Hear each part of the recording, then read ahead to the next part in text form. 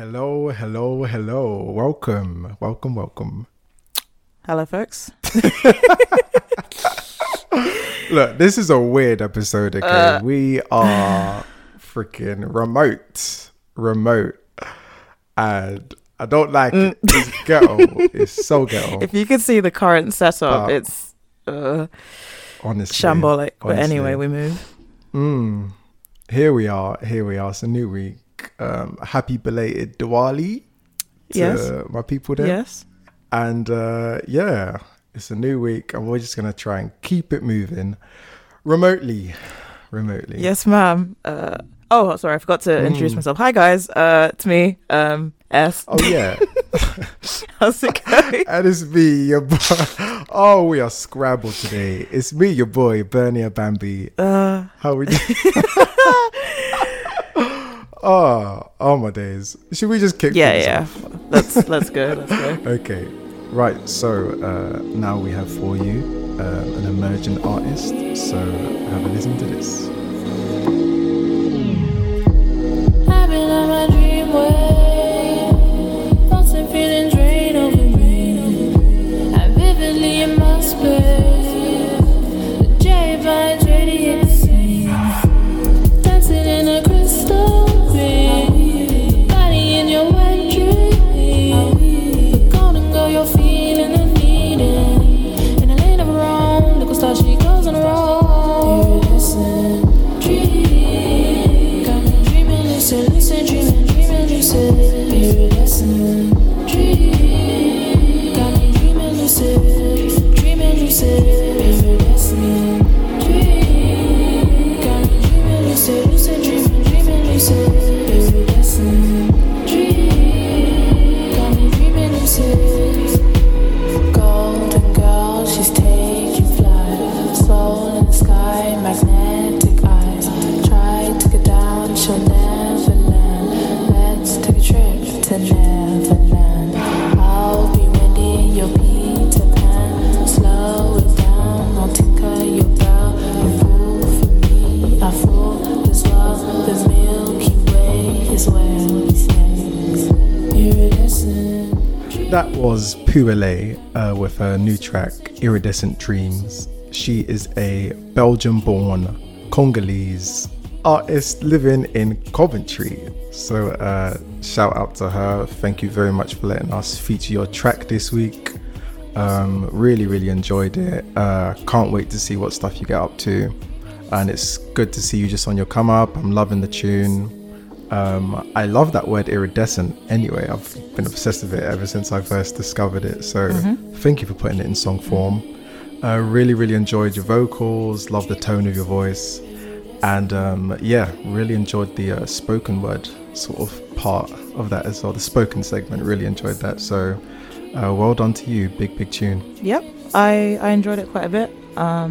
It's just got a nice kind of lie down and just kind of stare at the ceiling kind of vibe. Do you know what I mean? But it's really really calming. And again, I mean, we're talking about her music, but we're kind of trash. She's also gorgeous.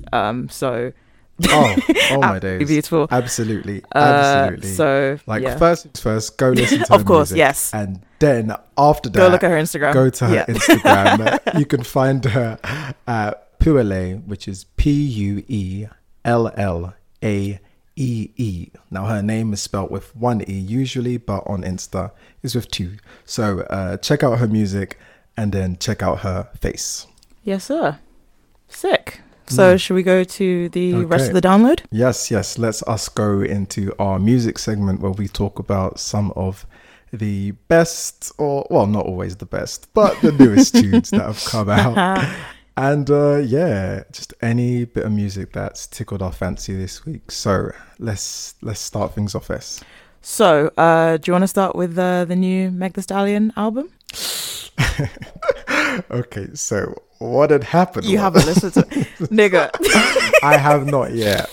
I was really sad of myself. That one slipped the net. Honestly, how could it slip the net? It's download. Like I know. How could it? I saved it, downloaded it, It is in my phone. I've, seen the promo.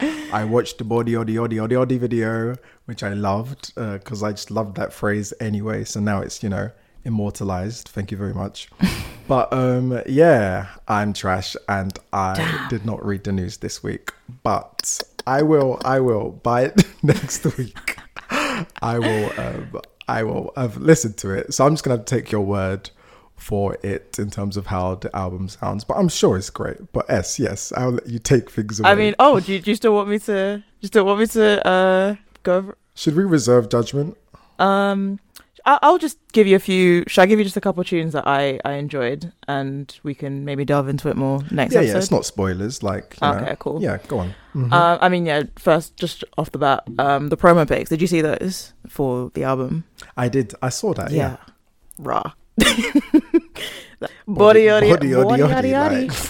Yes, jump. ma'am. And actually, in the song, she has a song called "Body" on there, and she refers to "Touch Me Not," which is a little wink and a nod to my people. So appreciate you for that, Meg. Wait, what was the nod? "Touch Me Not." What's that?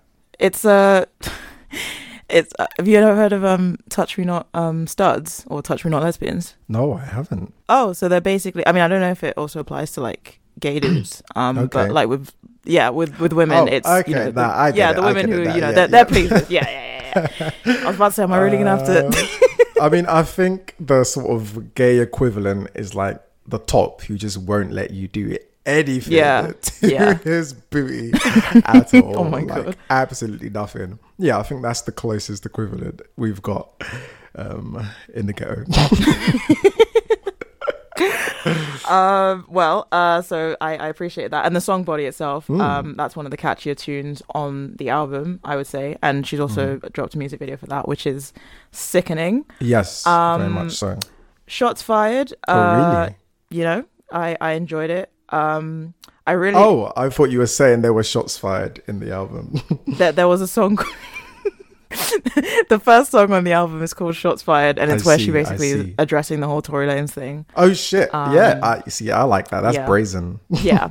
That was a good tune. The word "goofy," random point, but I just love the word "goofy" as like an insult. I think it packs a punch. Oh she calls bitches goofy on the track. What's New? Also a good tune. I enjoyed that. Freak Girls, I want to know what you think about that when you finally listen to it, but that's got SZA on there. Ooh. Someone on Twitter said that Megan finally got SZA singing like on caps lock as opposed to perpetual lowercase, which she insists on doing, which we love her for, but it's the loudest I've ever heard her, which was fun. But yeah, Freaky Girls, I enjoyed that one. Circles, also good tune, and it also samples Holding You Down by Jasmine Sullivan, who, just a quick side note, Jasmine has also recently dropped a song, Pick Up Your Feelings, which is sick. Really enjoyed that. So yeah, Jasmine Sullivan, legend. If you don't know, get to know. But yes, Sugar Baby, also great tune. She also has a line, invest in this pussy boy, support black business, which I think genius. And Do It on the Tip, which is the City Girls feature, I enjoyed and just kind of felt a bit sad because it's like, I should be outside. Yeah. Shaking my behind in Shoreditch, but anyway, here we are. But I'll wait till you listen to it and we'll discuss it properly next week. But I'm gonna wait till you listen to it until I say anything. Yeah. But, okay. Yeah. But yeah, I saw it got 5 stars on The Guardian. Did it? Yeah, that's what I saw. And The Guardian, sometimes they can be a bit virtue signally, but they can also be trusted on these things sometimes as well. And I'm going to side with The Guardian. I reckon it's going to be good. So yeah, I very much look forward to listening to that album and talking about it here. But not this week. So what next? Okay. What else is there? I also want to shout out a new song, Make Me Feel. That's Ari Lennox and Skip Marley. Really, really good tune. I enjoyed that a lot. And just the two vibes the two of them bring together. yeah, I don't know, it works. And I mean, yeah, I love Ori Lennox, so that is a banger. Also, sorry, there's a lot of shit that I want to shout out this week, but a friend put me on to, do you know Arlo Parks? I heard of her. I know that she is black and queer, so she's already got my vote. She's already got my vote. Yeah. She's and Nigerian. Am I correct? She is. I'm just googling that. No, she is. I think she's half Nigerian. Okay, that's enough for me. Yeah, she's half Nigerian, quarter Chadian. How you say it? Okay. One parent is from Chad, and Chad, also a quarter French. So yeah, I think her mum's mixed race. Okay. Born in Paris. But yes, she's only 20. From West London. Really well. Yeah, she's doing bits. Great sound. It's more like indie kind of folky vibe. Yeah. But I really enjoy it. And her Spotify bio was noteworthy. It's actually on her Wikipedia page as well. But she claimed that she spent most of secondary school feeling like that black kid who couldn't dance for shit, listening to too much emo music and crushing on some girl in her Spanish class. Oh wow! And if that wasn't a drag, I don't know what is. So I felt a connection with sis. But yeah, no, she's really cool. And I've been listening to her today. So I would urge people to check her out if you haven't already. And last person I want to shout out is Gallant. He has got this song, I'm pretty sure it came out recently, Cave Me In, and that's featuring Tableau and Eric Nam. Gallant, great voice, like such a beautiful voice. He's great. He has another really good song with Jhené Aiko from a few years back called Skipping Stones, which is just check it out. I mean, all the songs we mentioned on the download, we will put in the download playlist on Spotify, which you should also check out. So yeah, all the stuff I've mentioned, I'll throw that in there. But yeah, really, really good tunes from those guys. So, Yeza, do you have anything you would like to? Shout out to Kendrick and Busta Rhymes. They dropped "Look Over Your Shoulder," which was just wow. So I'm obsessed with that track at the moment. Shout out to my girl Kylie Minogue. She dropped gosh, I don't know how many albums it's been now, but she dropped her latest album called Disco, which so this is my time to shine now, because anyone who knows me knows that I am a disco fool. I love disco so much. So I was like, wow, Kylie, you're really gonna do this? Okay, because that's a bold thing to do. That's a big challenge. Like, if you are naming your album Disco, then that means you are going to be giving us disco, like no excuses. And this is the thing, Kylie Minogue is that bitch, and she's been that bitch for a minute. Despite what those Jenners tried to say. Honestly, like, she's been killing it for a long time. I mean, she gave us Neighbours, but also she has given us Can't Get You Out of My Head, which was iconic. Yes. Iconic. The hooded white dress with the cleavage. Yep. Icon. And then she also gave us Love at First Sight, big tune. Spinning Around, that was enjoyable. Many wonderful tracks that Kylie's done. So I'm like, you know what? I'm going to listen to this album, especially as a person who loves disco. So, track 1, and it's called Magic. And you know what? It was a very strong start.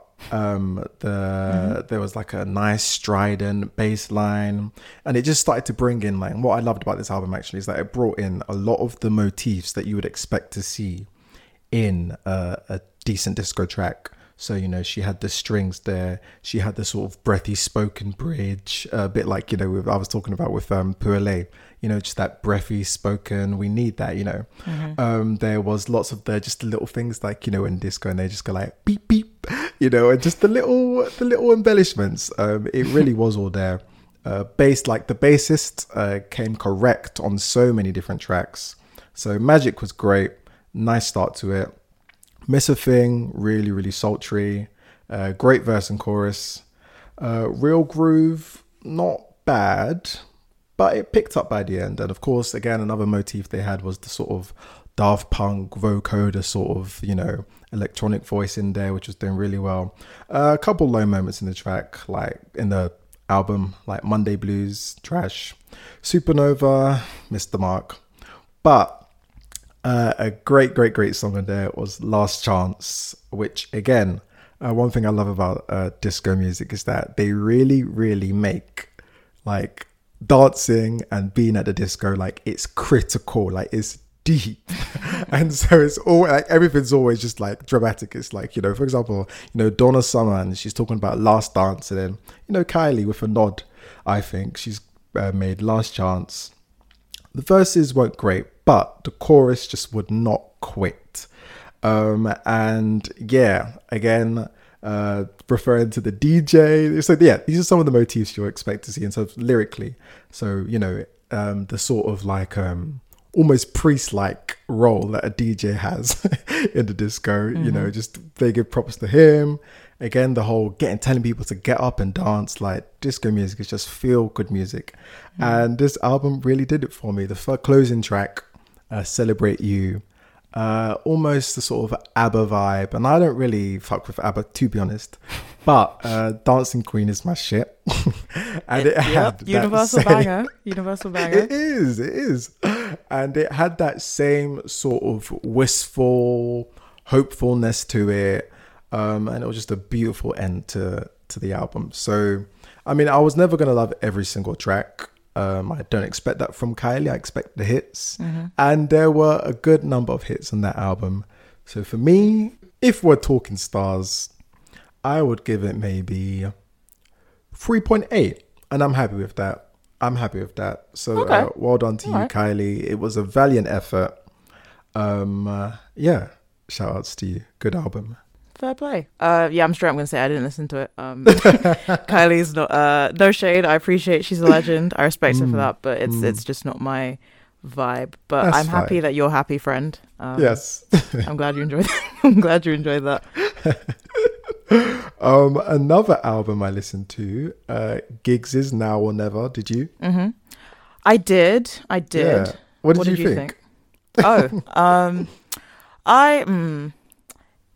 Giggs is not really my vibe. Like, he has a few songs that are just like, you know, I enjoy and are bangers, and, you know, but overall, like I don't think I'm the audience for Giggs, and especially this album. Like, I tried it a few times, but I just couldn't get into it. He doesn't really do it for me. But yeah, what did you think?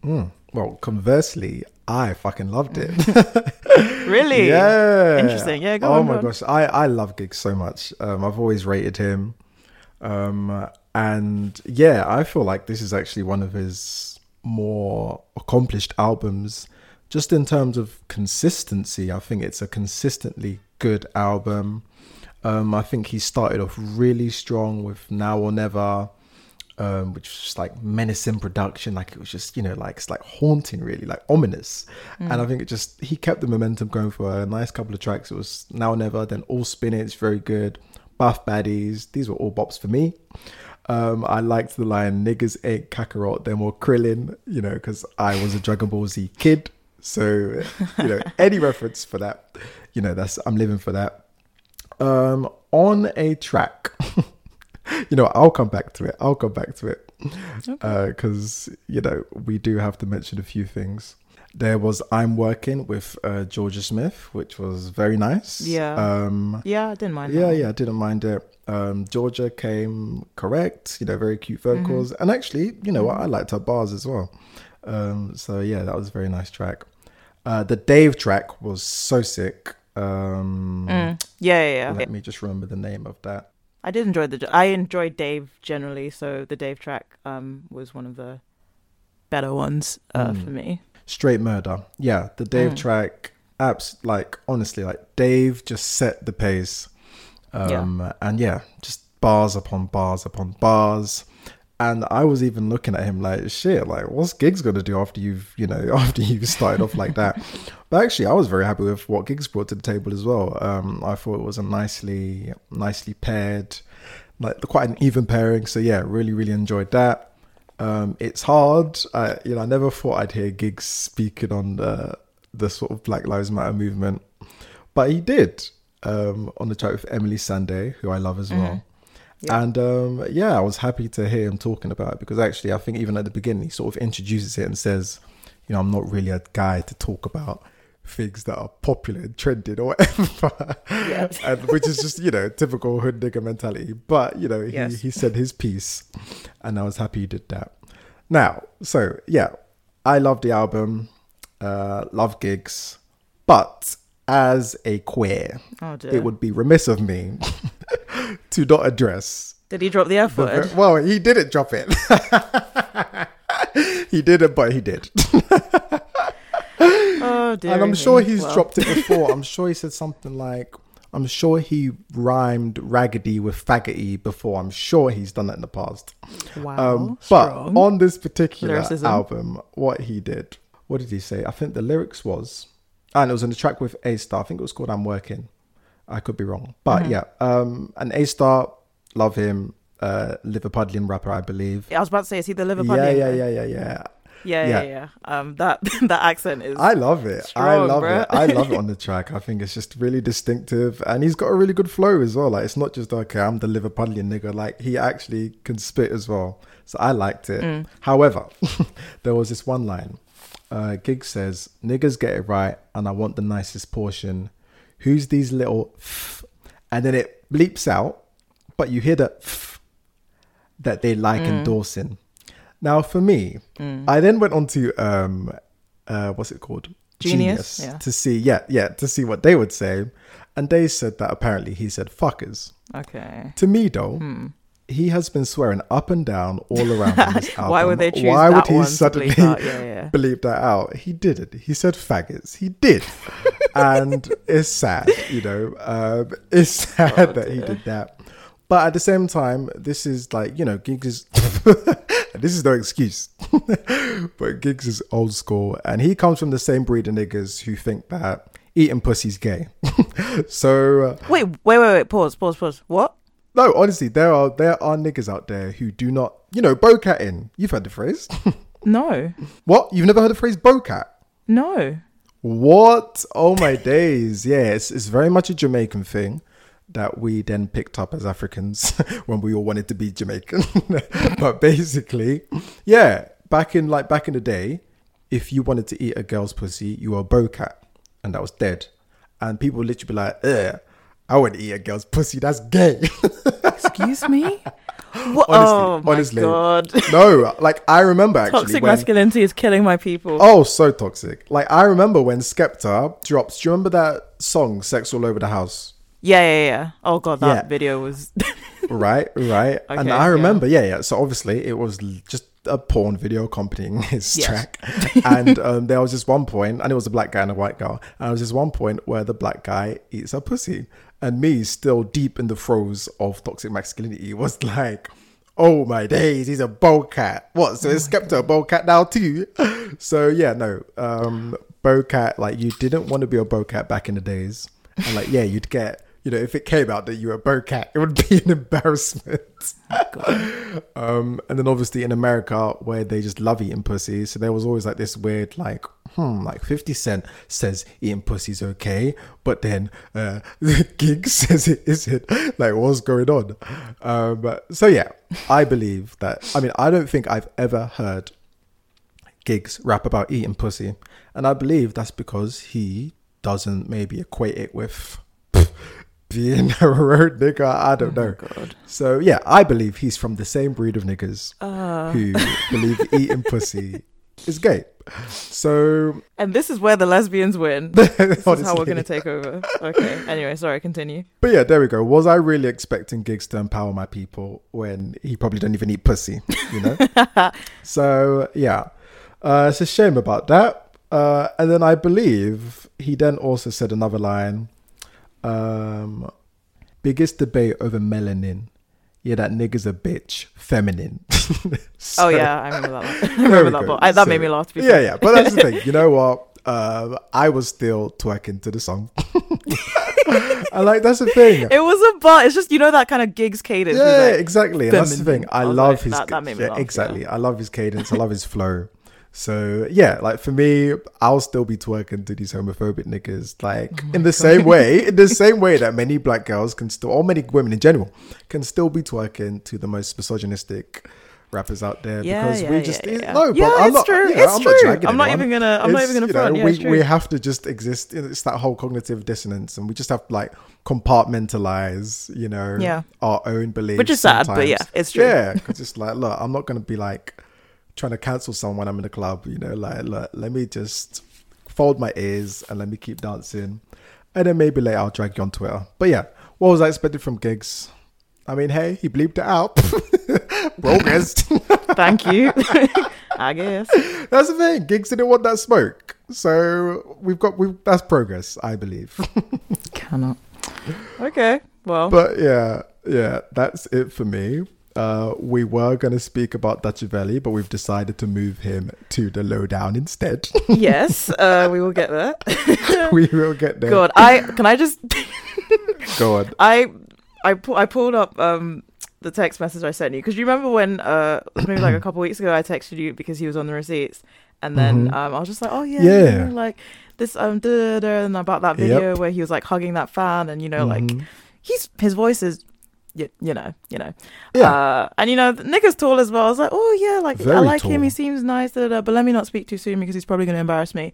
And the prophecy. Anyway, honestly, we'll get to him later. Honestly, yeah, we tried. We tried. This is what. Listen, I reserve praising men in public because just give them a minute. Give them a minute. Yeah. Okay. Well, is that that's us on the download? Yep. I think that is us done for the download. So yeah, awesome. As we said, most of the tracks that we have discussed here you can find on our new Spotify playlist, which will be linked on our Insta and Twitter.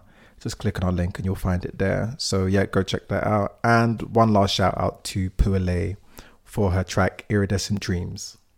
Sweet. All right, so now we're going to go into the lowdown, which is our pop culture segment, where we discuss all the recent. Oh God, I feel like every episode I just look at them. And like, yeah, there's a lot here. Honestly. Well, we discuss all the recent scandals, entertaining bits, TL drama, celebrity nonsense, all that fun stuff. Like they were really just cramming it in this week, weren't they? Honestly, I think I said this to you as well. This whole, obviously, in terms of we have things to do, and so the bi-weekly thing was kind of, you know, it was the best kind of balance and stuff. But it's the amount of stuff that happens within the span of 2 weeks is just crazy. Especially the past like few days have been that's the insane. Thing. Yeah, exactly. So let's start off with something nice. Okay. Blue Ivy Carter. Yeah. Bless her. Fellow Capricorn queen. Love her.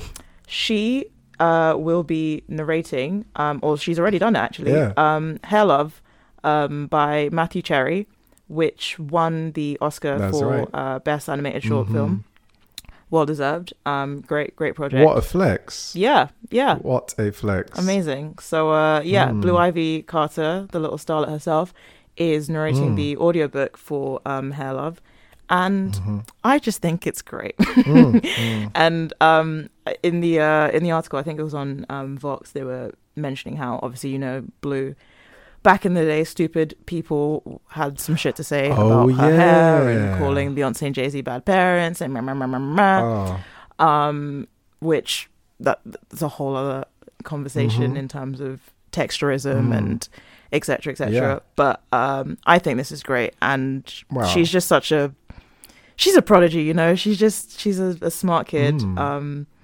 Obviously, like saying this like I know her, but from what I've seen on Miss Tina's Instagram, she knows what's up. She was, of course, you know, the creative director behind most of Beyonce's recent projects. Absolutely. You can tell she keeps her in line. So yeah, I'm very happy for the young madam on this. Yeah, nice. Isn't that really just poetic? Yeah, like how the internet was doing way too much about this child, this toddler, who was just trying to grow out her hair, you know. And it's just hilarious because, you know, Beyonce and Jay, like they knew what was going on, and they knew like as if like you walk down the street and you don't see children with like little bald patches and blah blah blah. That's just how kids' hair grows anyway. So the internet was doing way too much. I just randomly came across this when I was like I was doing my hair today and I was just like trying to get some guidance from someone on YouTube, and Will on a Whim, who is this great hair vlogger, and he is basically my like meme educator. Like he keeps me in the loop with so many different memes. Like honestly, watch his videos, they're hilarious. But yeah, he just dropped that at the beginning. I was like, oh, okay. So yeah, well done, Blue. Very happy for you. Securing the bag. Wow, what a bag. As if she needs more bags, but yes. Yeah. And I don't even really fuck with, I don't know, sometimes I can fuck with audio books, but yeah, I definitely will be giving this a listen just to hear, Oh yeah, 100%. hear that voice. 100%. So that's a nice little bit of positive news I found. Right, that's it. Well, this is medium. We can laugh about it. Okay. So, did you know that Obama was using Foucault to get bitches in Michelle. college? I mean, bitches, period. No. But No. yeah, so he was So- not. He was not. he was. That I will admit- Foucauldian. No. No, I mean, it's a listen. It's a, You've wow. heard that guy speak. Come on. That's true. So That's true. I haven't. I mean, I'm not going to read his whole the book, but yeah, he's recently released his latest memoirs. Okay. And people have been having fun with this extract from the book where he talks about his college days. I've got it up right now, so I'm just gonna read I know this those little days section. were wild. No, well, you know. No? Okay. Wait, when did he meet Michelle? Yeah, they met in college, I believe. Oh, okay. Yeah. Okay, so am I gonna try and do the? Okay, yeah, I'm gonna try. That's a hard accent. Okay. Looking back, it's embarrassing to recognize the degree to which my intellectual curiosity, those first 2 years of college, paralleled the interests of various women I was attempting to get to know. Long. Marx and Marcuse, so I had something to say to the long-legged socialist who lived in my dorm. Fanon and Gwendolyn Brooks for the smooth-skinned sociology major, who never gave me a second look. Foucault and Wolfe for the ethereal bisexual who were mostly black. Okay. As a strategy for picking up girls, my pseudo-intellectualism proved mostly worthless. I found myself in a series of affectionate but chaste friendships. Wow. Wow. So my guy said he did all of that just to get friend zoned. I was about to say, I was like, oh, this sounds steamy. No, he was like, I tried, but the bitches were not taking to it. Okay. Uh, happens to the best of us. the favorite line for me was the ethereal bisexual who wore mostly black because same. Right? That caught my ear. My ears went. But just the idea of it's just so funny. I don't know, the idea of Obama trying to. I don't know. It's. I mean, I guess these memoirs kind of try and humanize them and be like, I was just like you, and I struggled with girls or whatever. But it's just still so. God, he's such a nerd. Who the fuck is trying to spit Franz Fanon to girls to try and I don't know. Wow. I was gonna say that what really worked for him, but surprises obviously me didn't. that Obama didn't have game. I really thought he would just, Nah, Wow. that does not Okay. shock me. Can't lie. No? Really? Nah, I mean, I know he's a bit good. No, but he's like, here's the thing. I can't speak on how good of a president he was because, that's a dicey conversation. But what I will say is that he was definitely the coolest president I believe we've ever had. Don't you remember that nigga went up on stage and what did he sing? That I'm so oh yeah. love with, who's that? Bill Withers? Is that Bill Withers? Al Green. My nigga went up on stage and sang some Al Green. He was sang Al crooning. Green. I remember. Yes. Yeah, I was like, this is a cool nigga. Don't know about his politics, but he cool. Like to me, Obama's just a celebrity. That's the way I, enjoy. Like that's how I can be comfortable with Obama. I'm just like, he's a celebrity. That's what he was. I'm going to hold my tongue. Let's yeah. Because yeah. Yeah. So yeah, that was a little fun thing. Okay, it's all shit after that. So I sent you these transcripts that have recently been resurfaced since the new season of The Crown, which I've been watching.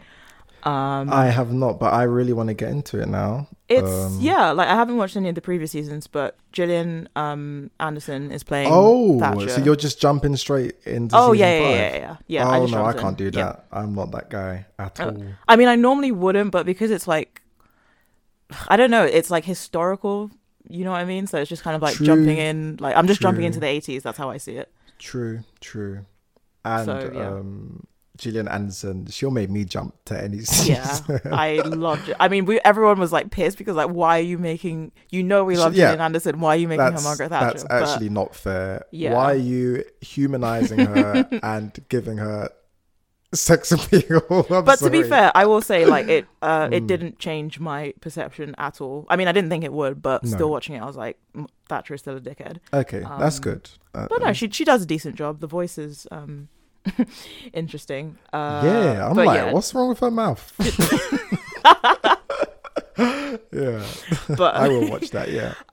So they resurfaced these old this transcript of this phone call between Charles and Camilla, which essentially is kind of phone sexy. I don't know. It's Oh wow. Oh. So yeah, you know, I actually haven't read it yet. You sent it to me. Let me open it up.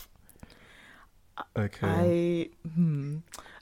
A friend suggests we recreate this, but I don't know how comfortable I feel with this because it's just. Wait, is this a joke? No, it's not. No, I mean the tweet before, in honor of Kate being cheated on by Prince William. Yeah, he cheated on her. Are you serious? Yes. This was a big Prince William. Yeah, it was. So because like there's this whole thing with like the royal family and stuff, and like the press, like they're not supposed to, or whatever. The UK press didn't report on it pretty much like at all, but American press obviously, because they have no sort of obligation to the royal family. Like when was this? This was like was it last year, something like that? What? Yeah. Oh my! It was like a mate of theirs. I can't remember her name, but yeah, no, it was a big. But thing. if Harry ever dares, which he would never dare, but if he did, I would definitely have heard about it.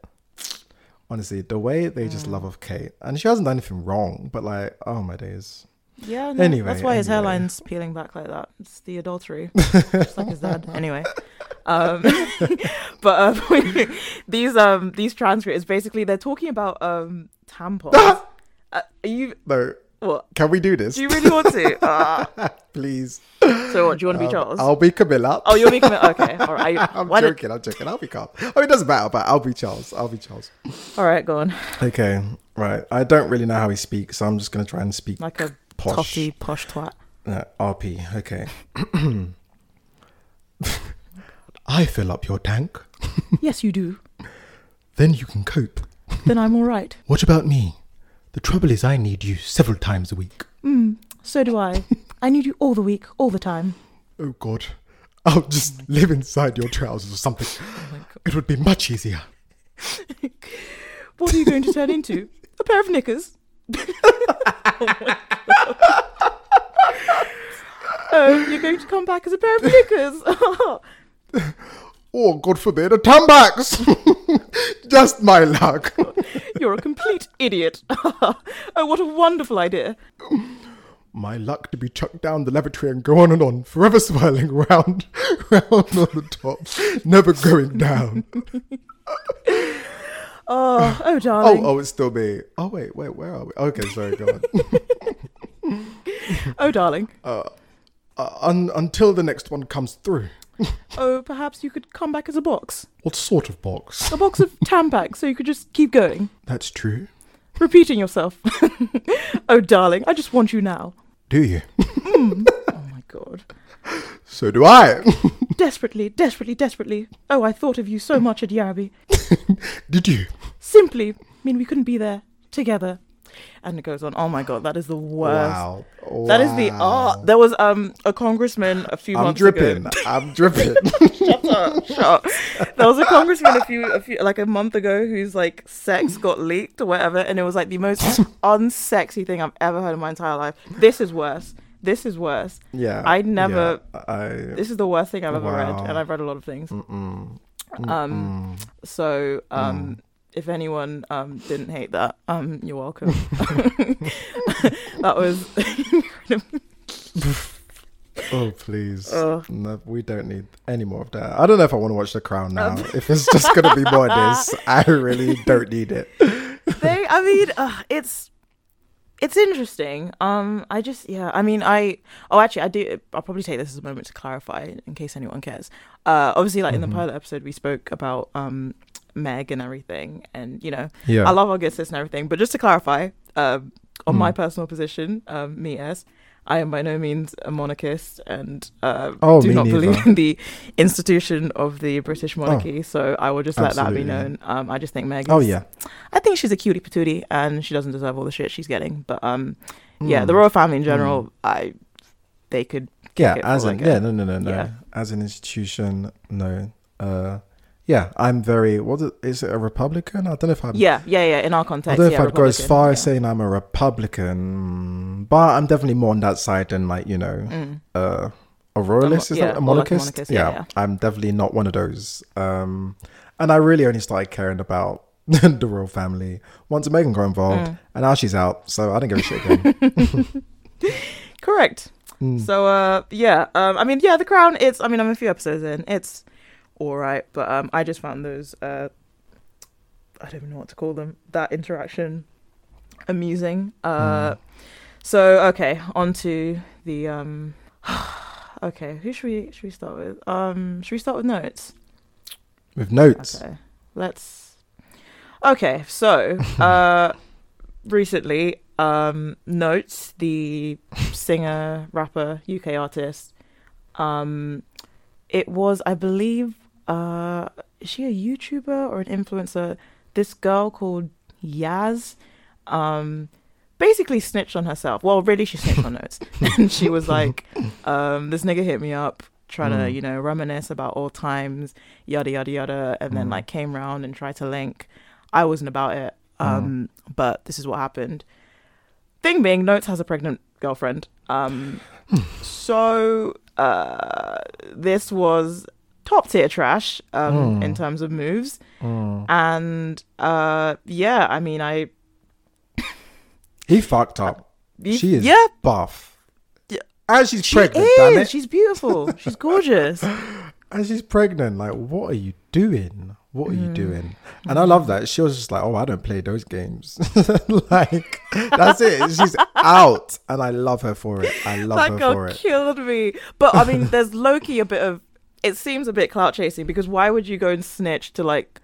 I feel like it was a shade bar she, like, DM'd. Yeah, definitely two birds, one stone. Like, I think she thought, you know what? Nah, as a woman, woman to woman, she needs to know. Like, if I was in that position, I'd want to know. Then tell her. Don't tell the shade bar. But she was also like, but when is this opportunity going to come around again? Let's do both. And I don't hate her for it. Dear. I don't hate her for it. Because actually, I think as well, sometimes as well, what women... Sorry. Let me rephrase.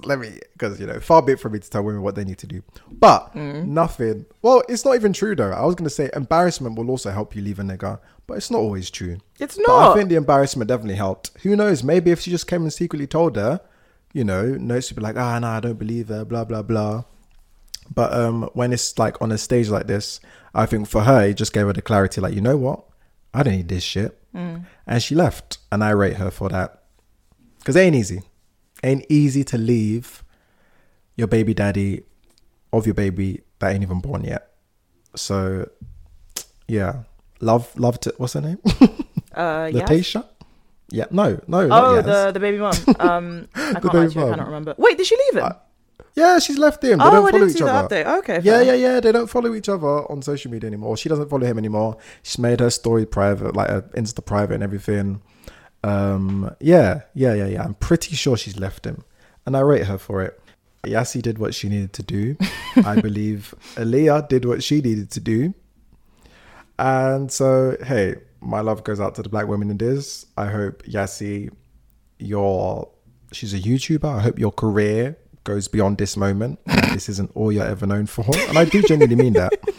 And for Aaliyah, Ray, I don't know how to pronounce it, but I wish you I pray that the rest of your pregnancy is peaceful. I can see that she's saying she's prioritizing peace. Yeah, I mean, this everything. is just that's another reason. Don't do this to your pregnant girlfriend because they do not need to be dealing with this shit now. No. Oh, niggas. No. And it's a son as well. He doesn't need to be internalizing this rubbish before he even gets out. Come on, man. Give him 9 months of non-toxicity, please, at least. So yeah, I pray for Aaliyah. I pray for her unborn son. And I hope Yassi is all right. Notes. Good luck. Good luck to you, sir. Someone said he doesn't even deserve to be called Notes anymore. Man like Scribble. Honestly. That tickled me. But on that, there was I mean, we probably don't have too much to say about this, but Sasha, how do you pronounce her name? Aless, you know, Crep's girlfriend, baby mama. Yeah, I think I heard something about this. Go on. Yeah, Sasha, pretty girl. She tweeted, as a woman, I know what sleeping with someone before marriage does to us. So yes, I will encourage and pray my kids wait until marriage to protect their spirit until God blesses a unity for them. Why would I ever want anything less for my babies? And then it turns to this whole thing of like, oh, you know, like, this is why you shouldn't have sex before marriage because and I mean, just disclaimer, like, I'm not religious, so it's probably way easier for me to be like, I disagree. But one, you having a ring does not stop anyone from cheating. Like, absolutely that's not. just like off jump. That is a fact. And two, I mean, I don't know. I mean, the idea of like marrying someone and not, you know, giving it a test run just because I don't know.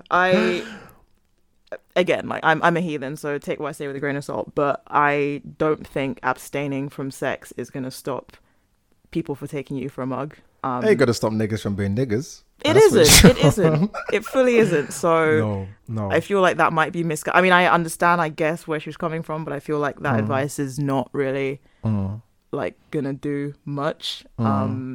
So yeah, I mean, if bust it wide, like, yeah, I mean, take a chance. I personally am a Christian. I could not abstain, unfortunately. Try as I mean, did I really try? I was about to say, I was trying to get rid of that shit real quick. I was trying to get rid of that shit real quick.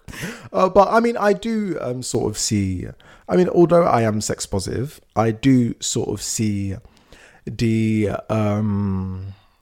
I can sort of see the idea of how waiting, and, you know, let's just say waiting, let's not necessarily say waiting until marriage. I do necessarily see how waiting, I can kind of see how waiting to have sex with someone for a period may just filter out some bullshit for sure. And I feel like you'll definitely filter out, you know, the people like, oh, look, if I can't fucking you tonight, then bam, you know, cool. But yeah, like, I know many people who have, I mean, we all know, you know, we've got aunties and uncles who probably waited until marriage and they hate their husband or vice versa, you know. So, like, it's not this foolproof, it's not this foolproof like thing. Yeah. It's about just trying your best. I think the most important thing, before you get into any relationship, sort of sex aside, is to just try your best to understand the person that you get into a relationship with. Yeah. I mean, personally, I know no shade. I could be wrong, but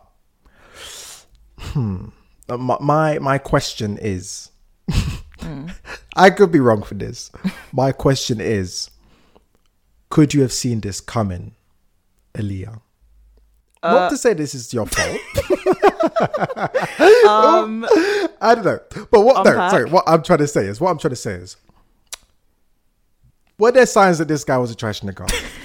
Well, that's what I'm saying. I mean, what does it matter now? He's done what he's done. But I believe there are always signs, or there are most. I don't know. I don't know. Look, Aaliyah, love to you and your baby. I don't know what else to say. Maybe he just deceived you from the jump, and that is unfortunate because there are some deceptive niggas out there who from the very get-go they will make you think they're the best person ever, and then they're not. So sorry, Leah.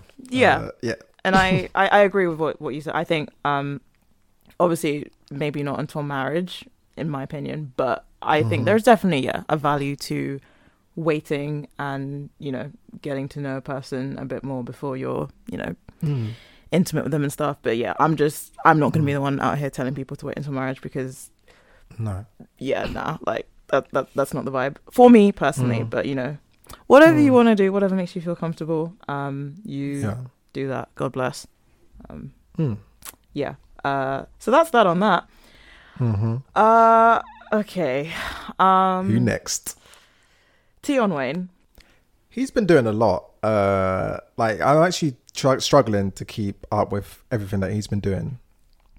He's just So first of all, he got into a fight on a plane with Heady One and some other nigga that I can't remember whose name is. So that already was like, what? First, I mean, honestly. I think it was from a flight from Dubai. Everyone, for whatever reason, is in Dubai currently. Because they've, Dubai's the only place we can go. So now, it's just every person with at least a couple hundred in their account has just gone to Dubai. And I definitely will not be going there anytime soon. No.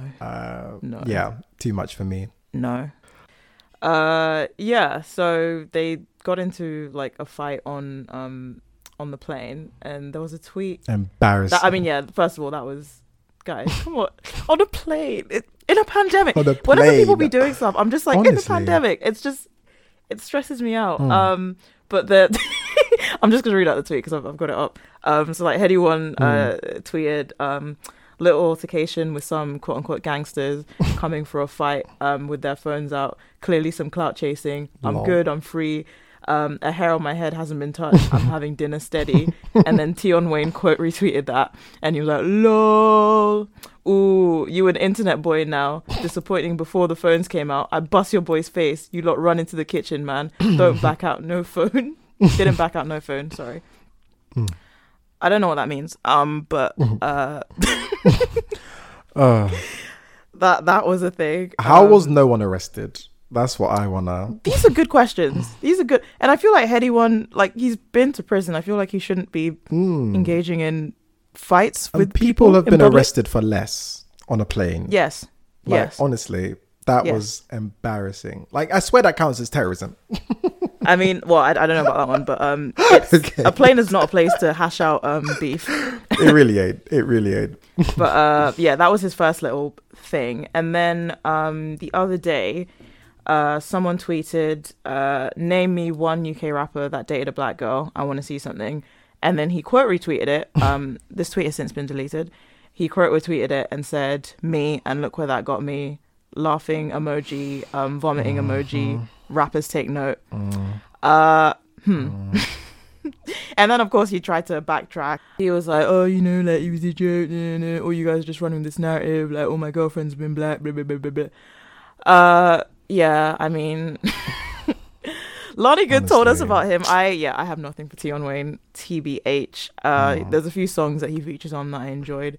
There was that song that he's literally on with Touchavelli, which I think I should just write off that song, to be honest. But like, come on, really, the anti-blackness or the anti-black woman, like, that's it's old. That's, I mean, like, is it bad? I literally, I don't even flinch anymore. It's like, okay, next.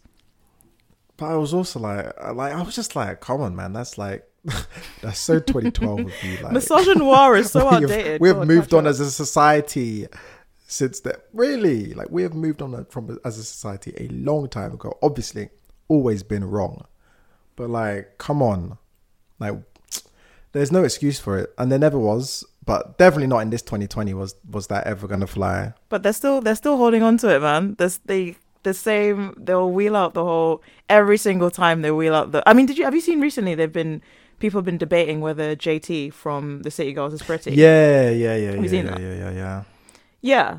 And it's just kind of like, you lot don't have these debates over Saweetie or Janae or Nikki or like, it's only the dark skinned girls No. who people find attractive that you're Yeah. like, are they really Yeah. attractive? Let me pick up on every part of their appearance. Yeah. So Like, why is yeah, it so it's not up for question? old. Yeah, I mean, it's it's not bullshit. new. Sorry.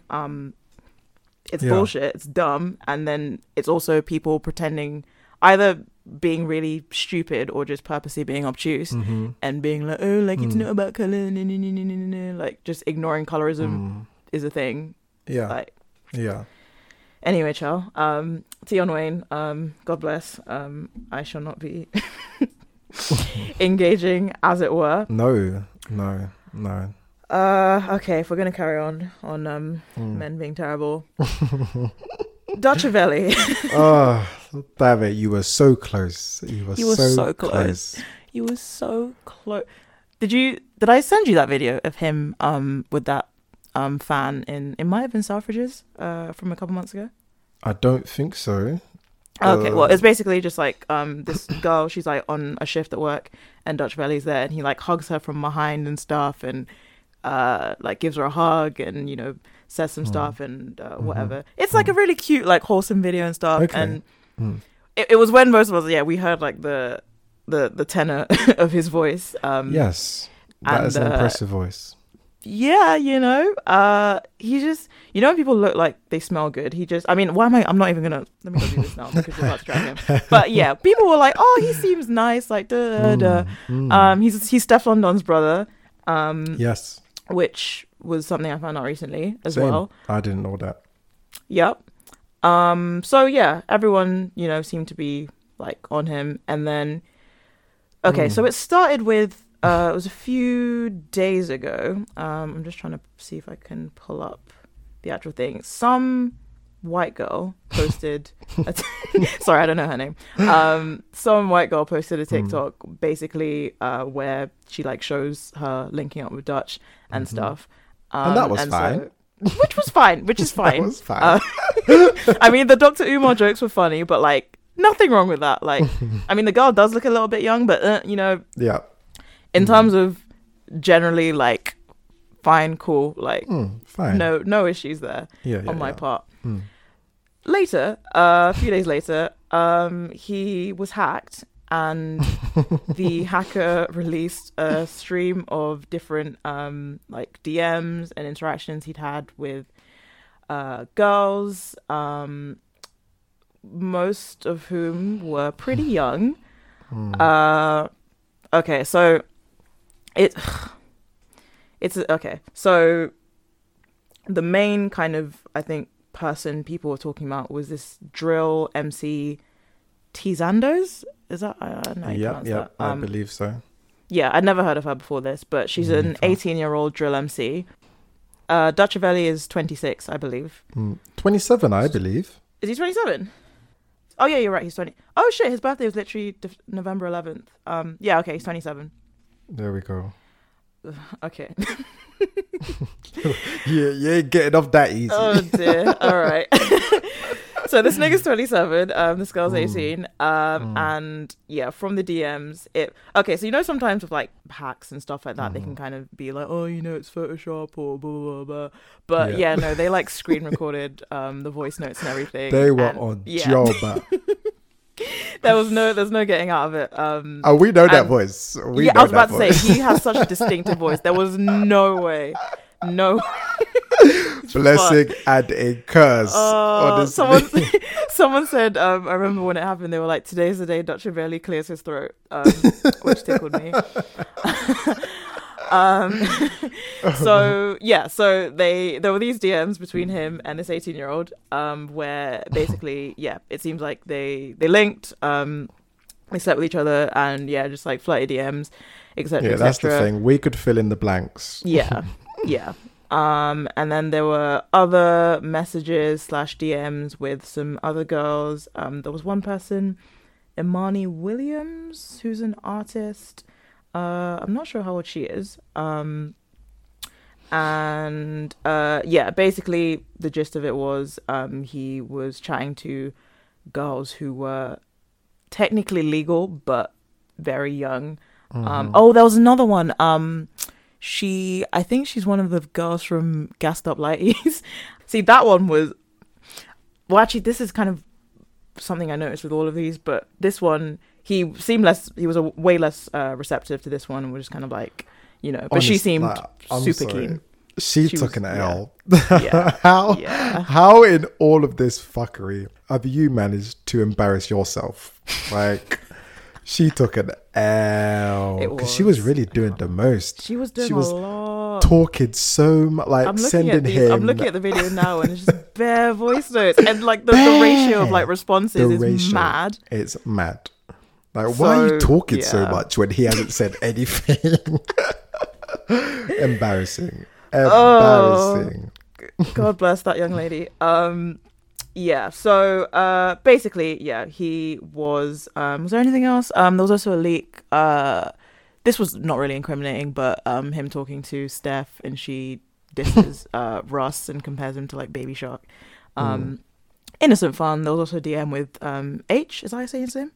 H, yeah. H, Mancunian dude. That was, you know, innocent. But yeah, basically just was this dude was DMing and also sleeping with girls who were pretty young. And like one thing that kind of stood out to me when I was listening to the voice and stuff, like, you know, when you talk to first years, like, you know how 18-year-olds sound, they just sound like babies. Yeah. Like, yeah. And like listening to that, like, I'm almost 24, but just me hearing that, I'm like, ew, like, you sound like a child. Like, this is gross. It was gross. Yeah. So I'm like, how are you as a 26 at the time year-old man chatting to these girls and not feeling like this is a you? Like, it's just, no. Like, that's the thing. No. Like, I like listening to those voice notes. Yeah. And that's the thing. She was even trying to say, like, said something like, I'm a big woman, you know? Yeah. And all 18-year-olds say that. She's saying it, and she says it, and she just sounds like a little girl. Legit. And it's like, especially you with your treble bass voice, the juxtaposition between you're like, her and him, uncomfortable. Ugh. Yeah. Like, she, like, to me, I'm just hearing like, oh yeah, that's my little cousin. Like, that's what I'm hearing when I hear that girl. Yeah. And she even looked quite young to me, if you ask me. Actually, she did. Yeah, she did. So she looks like a fresher, which is why it's like those weird dudes who like hang around unis even though they graduated like 5 years ago, right? To chat to first years. It's just exactly. Creepy, and it's you know, it is a bit strange because it's like, well, you know, you're Dutch Valley now, and you know, you have your sort of, and not to say anything, and this is even about like attractiveness or anything like that. This is about you have like a pool of women that you could probably, you know, try your luck with. Yeah. Why are you going so down in the age bracket? You know, like, why? What's going on there? And it's just like, for me, again, I mean, look, if the law says 18, I'm not going to sit here and debate about that. But what I will sort of pose the question is, what do you, a 26-year-old man, have in common with an 18-year-old?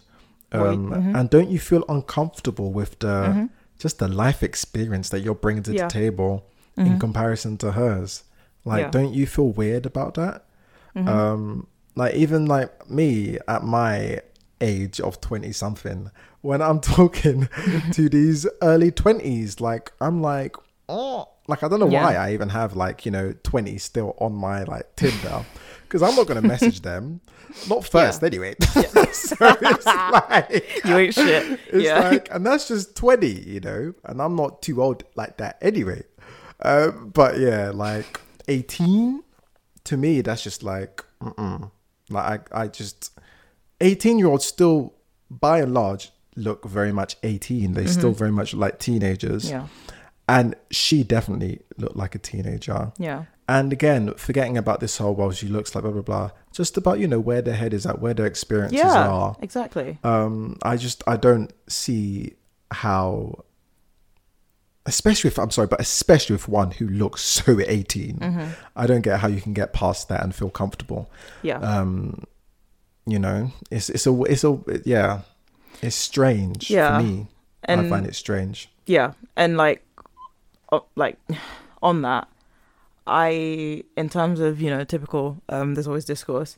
In terms of the discourse afterwards, there were just a lot of men, mainly men, just again, it's that thing of, I don't know if you're just stupid or you're being purposely like obtuse and like deceptive. Like people acting like, oh, you know, they're legal, it's 18, blah, blah, blah. Like, it's not an issue. Like, you remember the other week, when there was that little girl, the little schoolgirl who got like nabbed on the way to school in where was it? It was somewhere in South London.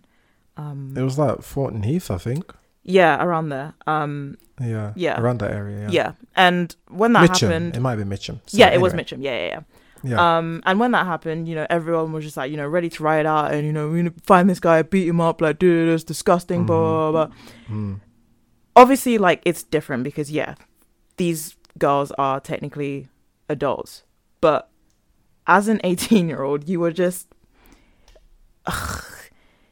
you're young, like, just in terms of like development, like your brain, in terms of life experiences, in terms of all that stuff. Like, there's so much, like, even as I said, like me now as like a 23-year-old, like I like speaking to an 18-year-old, it's just, I mean, obviously there are some 18-year-olds who might be mature or whatever, but there's just such a difference in like experiences and where we are in our life and stuff. And exactly. And so if you're older, and especially like being, you know, Dutch Valley, like I just don't understand how that wouldn't make you uncomfortable. And in terms of like other people, the discourse and like what people have been saying, I don't know, this whole like the emphasis on like, oh, it's legal, but like it's still like, it's creepy, and it's just such an imbalance of like, I don't want to say of power. I didn't know if that was saying too much to say like an imbalance of power, but it is. And especially if you're Dutch Valley, like, you know the power you have, and like, you know that these girls are going to be like pining over you and stuff, and it's just bare weird to take advantage of that and like entertain that and just not feel some type of way about that. And you know, it also kind of made me like reevaluate kind of my experiences and stuff like that. And you know, thinking back to when I was, you know, 18, 19, and I would sometimes be speaking with guys who were in their like mid 20s, and at the time like I thought I was mature and, you know, but thinking back, I'm like, why were those guys talking to an 18-year-old? Like, bro, like, you were driving to uni to come and like hang out with essentially like a child. Like, me looking back now, like, I was a kid. Again, like, there was nothing illegal, there was nothing whatever, but no, I really think straight men especially need to kind of interrogate this and unpack this and really kind of think about this, because it's just, it should feel gross, it should feel wrong. And I wasn't amused by that. And I just think because like at the end of the day, like, I mean, I don't know her. I can't speak on her freaking sexual behavior or sexual sort of activity or whatever, but these are her like formative years. Why do you want to be a part of that? I just think the discussion is about how you approach the discussion. Because, for example, you were just saying, you know, you were thinking about you yourself when you were 18 and you were maybe in these situations. And, you know, they were situations that, if I'm correct, that you've just said it, you willingly decided to go into, you know. And so, I mean, it's like, it's one of those things where it's like, okay, technically it's fine. And that's the thing, I don't look at her and I'm like, what are you doing? You're doing the wrong thing. I'm looking at him. I am looking at him and being like, because you know what people are like at 18, you know, and you know what you're like now at 26, and you know that the two don't. It doesn't mesh. It's just you've come with this experience and this whatever, but that does take power. That is power. There is a power imbalance there, and it's a weird one. It's a weird one, and it's like, okay, it's legal, but like, why? You know, why? I mean, like, the age of consent is 16, but like, I mean, there are going to be people, and I'm sure there were people who were defending if Dutch Belly was to shag, okay, let me not say him. Let's if not. if a man aged 26 was to sleep with a 16-year-old, there were people defending him, being like, oh, well, like 16 is the age of consent. Yeah. That is a child, sir. Like that is that is a baby, I'm sorry. and that's disgusting. So I really think people need to interrogate this and think about it. And sometimes it can be uncomfortable because someone made the point, basically saying that people kind of defending it would get triggered because it would mean admitting that their dad might have also been a creep because their dad is like 20 years older than their mum. And not gonna lie, hon, some of your dads, they were moving mad. Like straight up. Like it is uncomfortable and it might not be nice to acknowledge that, but it's and it's literally like with Charles and Diana, like when they met, she was how old, like 16, 17, and he was in his late 20s. It's weird and it's creepy and it's just like we need to be honest about it. So sorry to say it. And I think it does. I mean, just to play devil's advocate, would you say it goes both ways? I hate when people just flip the genders and they're like, oh, I don't know. But if we do flip the genders, because I definitely feel that way about, like, for example, when these maths teachers sleep with their like 16-year-old student, and then like, and I'm talking about the female teachers, and they get like a slap on the wrist. Like, I definitely feel like that's wrong because actually, you are like taking. Like, you have thrust like this child into this world that actually, they, not that they had no business in, but definitely not with a 30-year-old. And like it was absolute like abuse of power and all of that. And there's still that, even though it's a woman, of course it can still be an abuse of power. But for example, I still find it creepy actually if a 27-year-old was going out for a 27-year-old woman was going out with an 18-year-old boy. I 100% find that creepy. Actually, I would find that creepy. The gender doesn't matter to me. Like, it's still. No, you're right. You're still wrong for that. Yeah. Actually, very creepy as well. Okay, that solves that. So, Dutch Belly, I'm very sorry. I mean, I still hadn't listened to the album. We were supposed to talk about it, but I guess I never will now. So, I did. You see, I did listen to it. How was it? And it was good. It was a good album. But I feel like this has kind of overshadowed it a little bit for me anyway. I can't really remember the album, but I kind of remember all of this. But I mean, Dutch Belly will be okay. And to be fair, I'm not saying he needs to lose his career over this at all. I mean, I don't think he will. I think, well, first things first, get a new password. Oh my God, yeah. Is it like what, Dutch 123? Was your password? Like, what actually happened? Like, how did they just manage to infiltrate and just mess up your life like this? And we'd be trusting these apps too much. I don't talk craziness on... from now on, I'm not going to be talking craziness anywhere because, I mean, I ain't doing bits, to be fair, and nothing, crazy like that. But you cannot be trusting these apps. Like, it's actually crazy how much trust we put into these apps when you actually think about it. Especially if you're doing mad stuff like that. Like, you'd think you'd be a bit more, I don't know, covert. Yeah. I don't know.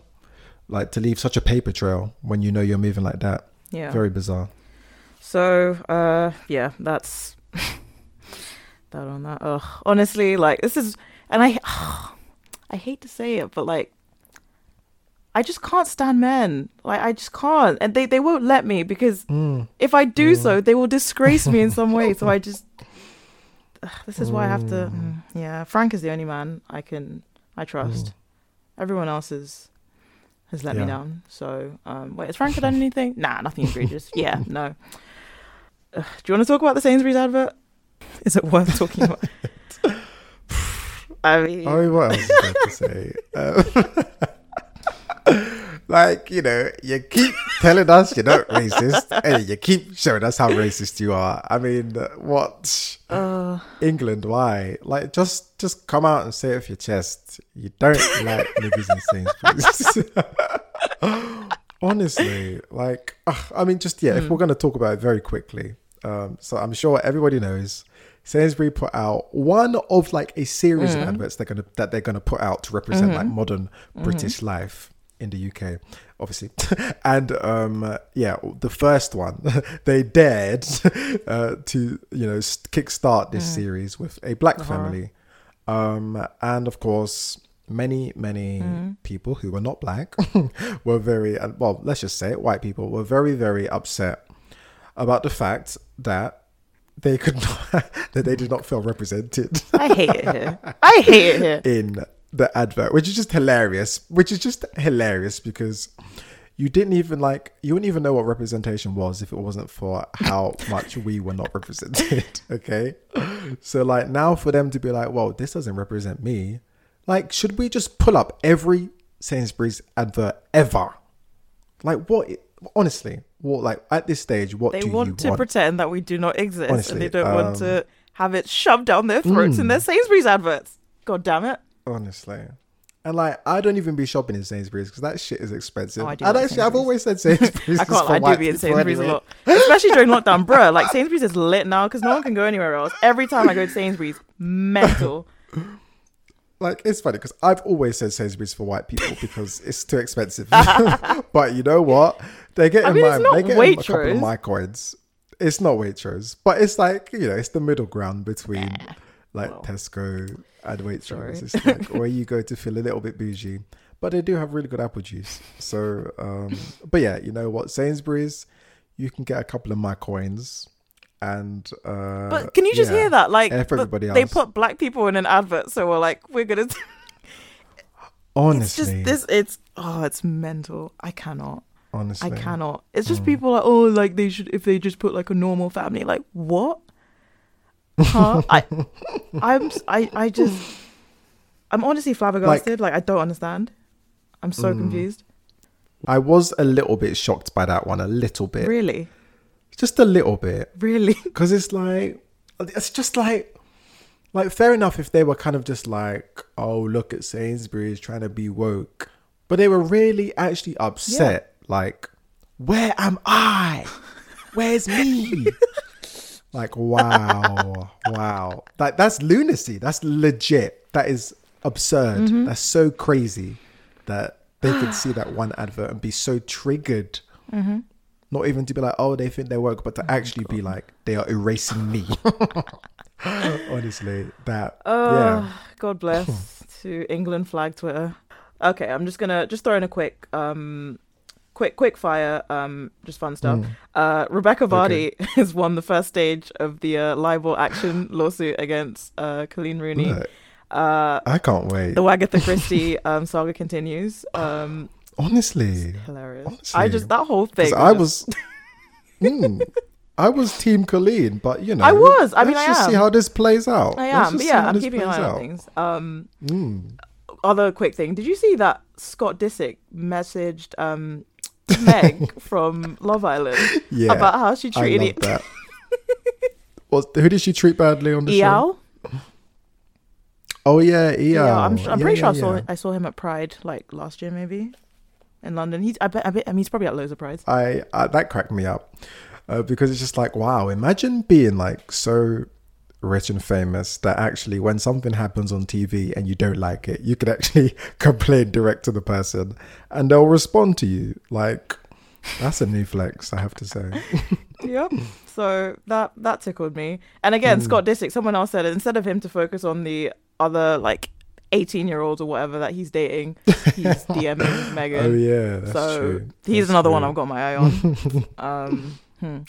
Anyway, but yeah, I think for the most part, I think that's us done on the lowdown. Oh, actually, sorry, just a quick thing. You've seen the new Twitter fleets. I have, yeah. Honestly, like, I'm just trying to, like, literally, you know me, I'm not a social media girl, and I'm just trying to get to grips with everything. And then they're changing the thing, like, they're changing the script already. Like, literally, it reminded me of my mum one time. Like, she'd log into her laptop every time and, like, go into Google. And every time they did, like, the Google Doodle, like, she'd get so confused. Yeah. She'd be like, who changed the Google? Oh, bless her. So, that's how I feel. Like, who changed Twitter? Like, what is this? But I hate them. I don't like them. It's don't too like them. much. It's too much. But also the name Fleets. I thought that would have tickled you. Oh, it tickled me so much. The first thing that came to my mind, I was like, "What? Did these niggas know?" And I'm sure. Yeah, I was like, surely did they not have someone like? And I'm sure. No, I'm check this pretty over? sure. They Azealia must Banks know. has said that somewhere high my up God. in the sort of Twitter, the manager boardroom, blah blah blah. Someone there's gay, and how did they let They this know one what a slip fleet through is. the net? But then I don't know. Maybe they thought because it is clever, but also, I don't know. Maybe they were just trying to get the gays and everyone else as well. So, you know what? It just conjures up so many images because it's like just fleet it out. Just Oh like my God, it's gone. stop. It's just like gone. Don't worry, it's gone. That's just, yeah. But it's a powerful dear. image. It's a powerful image. I like it. Fleets. Yeah, it's growing on me. Stop. Oh God. It was a little nod and a wink. Normalize fleeting. It's a little nod and a wink to you, man. God bless. Yeah, I don't know. I'll make my first fleet at some point. Oh my God. Oh, you know what? That actually reminds me. Mm. But just to quickly go back to the Dutch Valley thing, Okay. because it made me think of like when I think about younger, more guys than girls. Well, not obviously, but you'll see. But like more guys, because like when I think of like an 18-year-old guy, like even if they're cute, and even if they maybe like they're 18 but they look older, my first question though is like, but do you even know how to douche yet? Like I'm just like, nah. I bet you don't even know how to douche. So I was just instantly like ill with the whole 18-year-old Your thing. train of thought is just okay. Yeah, man, I'm sorry. No. Like, you need to... Anyway, sorry. Where were you? No. Fair play. 18-year-olds are not rinsing out their assholes properly. Not yet. Not yet. There's still so much to learn. And actually, no, I'm not even going to get into that conversation. But go on. well, no, I mean, I was just going to... Again, this is probably going to go on. But isn't there like... And this is kind of also an issue... I was going to say I had, but I think a lot of people had with Call Me By Your Name. There's like a big thing with like gay men where... And I guess it's to do with, especially if you grew up where you're closeted and you can't be open and you have to do things kind of, a bit seedily and like back alley kind of way. But isn't there kind of this big thing of older gays, younger gays, like in their teens and stuff, hooking up with gays in like their 20s, 30s. Yeah. You know like what? that. There is. Yeah. There is. And that's the thing. And that's why, because even when we were talking about the sort of gender... Like, I don't know, I guess that was a bit heteronormative of me to like only talk about like, oh, what if we flip it? But also like with the sort of the older male. And it's weird because, definitely in the queer community or in the gay community, there is a bit of like a...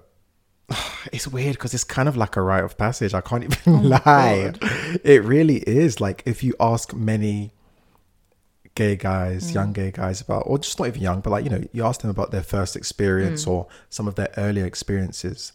And there's always like an old guy in there somewhere. Damn. And it's weird.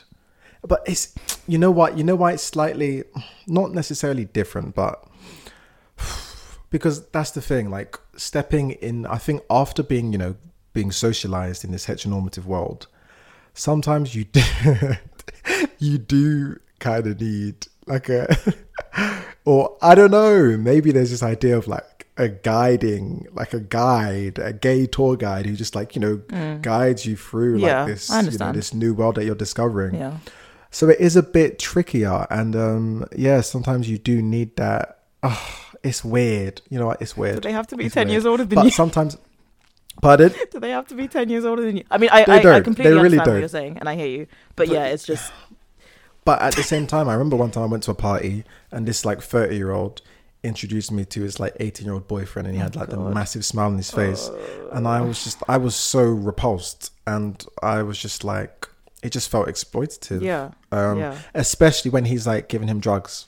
you know? Yeah, that's a whole other. So, you know what? Yeah. I mean, angle like, to it, yeah. Call Me By Your Name definitely romanticized the whole, oh, yeah, the older guy. Although I can't lie. I hate that movie. I can't lie. Still, I would have given it to. I'm sorry. This is the thing though, because what were you gonna say? What to Timothy? Chalamet. What I can't remember their names in the thing. It's Elio and. I cannot remember.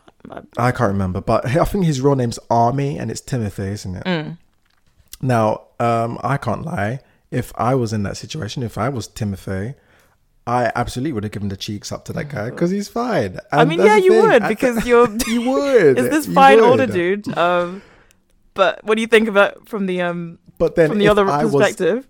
Yeah, exactly. It's like, oh, but if I was him, would I? And it's like, well, you know, you shouldn't have. So yeah, I wish that kind of, because that's the thing. That boy ruined. I've read the book. Okay. In the film, we just see, you know, Timothy is a bit sad and he's looking to the fire and he's crying. But I read the book. He fucked up his life. Really? He fucked up his life. Like, this guy went on to, like, you know, I think he was like 30 by the end of the book. And yeah, he never really found true love after that. And he's still, like, you know, I think he even went to meet up with him again, like in his 30s.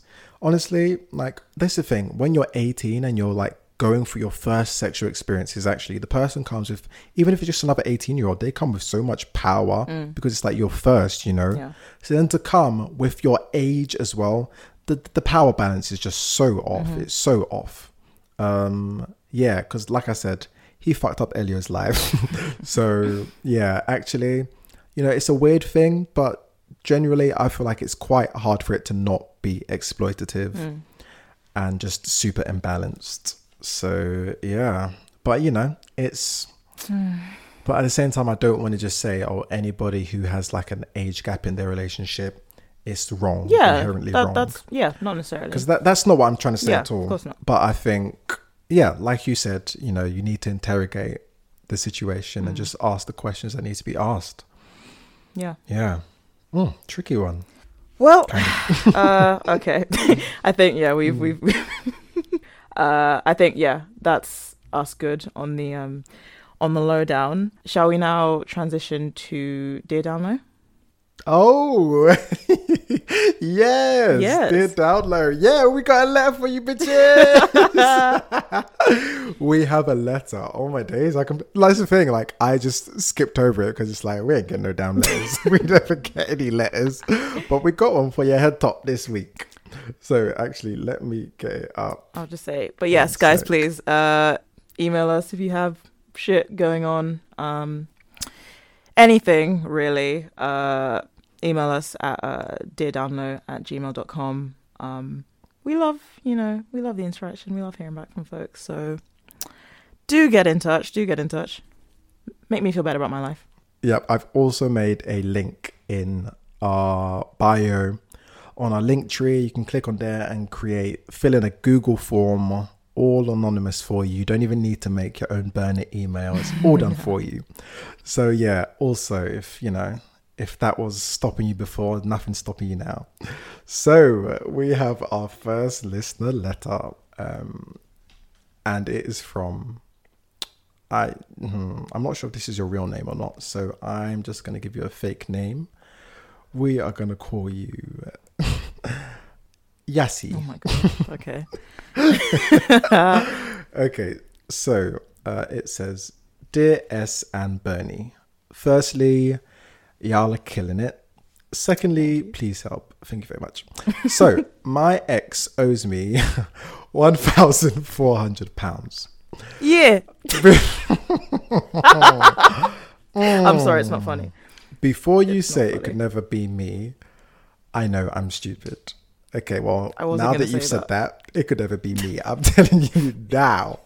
Because firstly, I don't have that money to give you. I'm sorry to tell you. But secondly, But anyway, let's carry on. Sorry. Let's carry on. So we broke up just over a year ago, and the last thing he said to me was that he'd pay me back. However, I have yet to have a single penny returned to me. The tricky thing is he's quite difficult, and I've also wronged him post breakup. So he's likely not in the most agreeable state at the moment. I want to know how you wronged him, I can't lie. In light of this, I messaged his mum, as any sane person avoiding conflict would do. Yep, just pass the burden on to the woman. She had all... It's true. It's like, well, if we can't reason with these niggas, we've got to find a reasonable woman somewhere. Unless if she's reasonable. She had always seemed like a reasonable woman. Good. And I know they're not in any financial difficulty. So to be honest, I'd hoped she'd just sort it out and do a small bank transfer. Unfortunately, she instead proceeded to update me on her life story since we'd broken up, which I could not care less about, lol. And then simply say she felt this was not a situation she could get involved with. Babes, please. You were happily involved in his poor parenting. Give me my money. And that pretty much brings us to now. I guess my next step is to message him directly, but thought I'd seek your thoughts on how best to do this, or any advice at all. Thank you. Muchos love to you both. Love from a broke bitch. Oh, sorry, there we go. She's called a broke bitch. Okay. Slash Yassi. Yeah. Oh. Bro, I'm just going to say preemptively, I've stopped saying it could never be me because sometimes it do be you. I will say I've not yet given anyone such a sum of money and I do not anticipate I will do so. However, I have learned I need to stop saying it will never be me. So I'm not judging. I kind of am judging, but I'm not judging. Oh, yeah. broke bitch. This is tricky. Doozy. That's peak. Okay. It's over $1,000, man. Nah, right. I know you're burning. I know your head is hot right now. I would be pissed. Honestly. I'll be so pissed. I'd be vexed. That is a big sum of money. Nah, I'd be rattled. And I'm actually burning for you. What would I do? You could go on holiday, man. Honestly. You could buy a car. I mean, not a great car, but you could buy a car. Right. Someone's rent. Broke bitch. This is what I would do. Firstly, you need to start doing your research and see if you have receipts. Do you have anything that says that he would pay you back or that you would give it to him as a loan? Now, if it's tricky because if the thing is, hopefully he was like a really like, you know, he was too like, you know, he had too much pride about it to ask you to your face and he asked you over text, because then you have receipts. And then you need to find out whether it was a loan or not. If it's a loan, then absolutely he has to pay you back and you have proof for that. Even if it was a gift, you can still fight about it. The only thing is, eventually if this does go to the courts, which it may have to, it's a lot harder to get that money back if it's technically a gift. And you're going to have to spend more money like going through the whole process, and it's just, Yeah, I mean, you've just got to try, and it would be helpful to know how you wronged him, because then we can kind of see what's, you know, why he... Either way, bitch, give me my money. I don't give a fuck. Okay, look. So what you need to do, you're going to message him. I think you just need to... I mean, do you think it's worth, like, trying to build up a rapport first for maybe over a couple of days or weeks and then asking him? Or do you think he should just go straight away in a polite way? I think go straight away, because if he's already pissed at you, he's not going to want to do small It's true. talk. You don't want to fuck up your chance to speak to him. Yeah. Okay. Yeah. So straight away, just, you know, hello, hey, how are you? I was wondering if we could talk about the £1,400 you owe me. I think you kind of need to basically make him feel a bit bad about himself, and just, you know, basically just be a bit like, look, you know, obviously, I need that money back. Like, are you in like financial difficulty right now? Like, will you have difficulty paying me back? Because, you know, we can sort out a payment plan. Hopefully his pride will get the better of him. Yeah, this is England. You can pay things back like £1 a week at a time. Anything's possible. Yeah. Yeah. Like, I think you just need to be honest with him, try and appeal to his humanity and just be like, look, I'm struggling here. It's a fucking pandemic. I need that money. But obviously I know that it may be difficult for you too. Can we sort out something where you're paying me back a little bit, you know, bit by bit? Yeah. And hopefully he can, you know, reason with you. If he doesn't, then you got to bring down the book on him. You really do. And you got to find your receipts. So start scrolling, start searching, start doing Control F with your conversations. Like, just do the pound sign. Just search for that in the chat and see how you phrased it. I pray that you phrased it lend, or he asked borrow. And then you just need to, I think then you need to compile your receipts and send that dossier over to him. Like, okay, look, dossier. Here, and here. Clearly we can see that it was a loan. Now, you need to give me back this money. Otherwise, I will be taking legal action. I hope it doesn't have to come to that. I think the first step you need to do, if it does come to this, hopefully he'll respond to that. If he doesn't, then the first thing you need to do is hire a mediator. I checked this. It's less than £100, I think. You hire a mediator to contact him. Hopefully that sense of like officiality or whatever will make him be like, oh shit, she's actually not playing, because he may call your bluff. He actually may. Also, call upon your lawyer friends. Like, you know, if you're lucky enough to have people in your circle who are lawyers, call upon them. Because it's the thing, like, I get it, you know, not like we've got our friends who may have their own businesses and careers, and sometimes it's not fair for us to just, like, you know, expect them to do things for us for free. But at the same time, sometimes do. Yeah, exactly. At the same time, do. And it's not as if, like, you know, it's not as if it's like, oh, you're asking like your person who runs, like, you know, they're selling shea butter from the back of their car and you're like asking for a free sample. Like, it's not like Simple Black. It's like, they're, you know, if they're a lawyer, they're doing all right. So they can do something a bit like, what's it called? Pro bono? They can do some pro bono. So basically, just try and get their advice. See if they can even draft something for you that seems very official. And then you send that to him as well. So you've tried with the mediator, because I believe once you haven't done that, and once you've done that, once you've tried to, you know, reach them with a mediator and they don't respond, then you can make an official complaint online to the courts, and they will sort of, you know, say, okay, you need to pay this money. And if he then doesn't respond to that, which would be very like brave of him not to, then you either got to go to court or you take the L. Personally, I was literally going to say you might have to just take this L, mate. You might have to take the L. I can't lie. The thing is, though, it's about this. It's about this. Because if you go to court, you probably won't see that 1,400 yourself. Mm-hmm. But it's like, it's just about how, like, it's about principle, whether you care that much about the principle. Because, you may not get that £1,400 back into your account by the time you take into account costs and everything.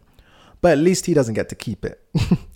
Me, I'm a petty bitch. And for me, it'd be like, okay, look, I may not see that 1,400, but you ain't going to see it either. Like, I'd happily do that. I'd take it to the courts. I'd take it, you know, full extent of the law, absolutely on his ass. But if you can't be bothered with that, then you may just have to take the L and learn from it, you know, turn your L's into lessons, as they say. Which is probably not what you want to hear right now. I know. But honestly, there's not much. Like, those are your options. You either, you know, try to reason with him, appeal to his humanity, then like scare him a little bit, you know, or you go to court, or you take the L. That's the best I got for you, I'm afraid. S? Yeah. I mean, yeah, everything you've just said sounds pretty, I guess on the money. I mean, I would say, like, if you know, you say you've wronged him and stuff, I know that people can be, I mean, in general, after breakups, people can be very cold if things didn't end well, but especially if they feel like you've, like, fucked them over, people can be, like, downright cruel, like, you know.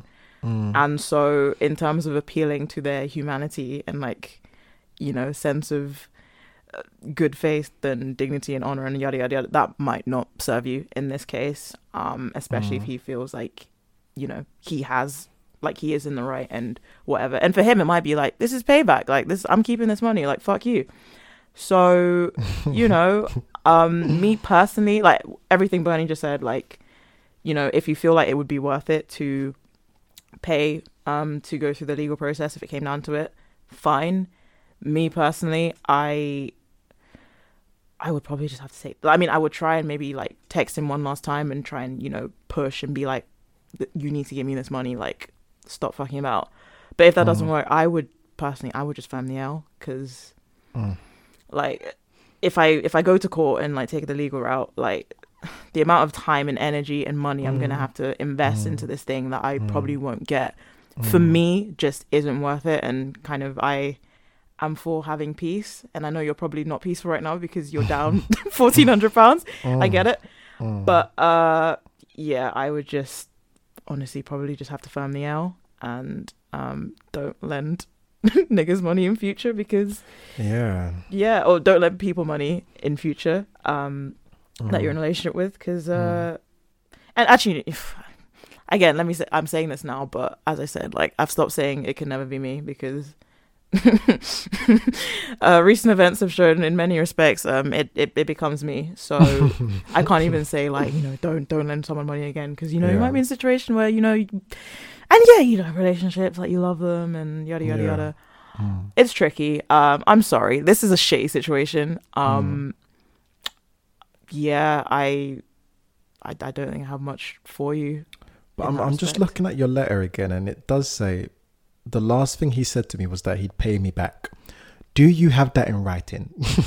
Because if you do, you might have a case. I think, fine, okay, so you know, you've got the Bernie answer. I say, you know, take that nigga to court.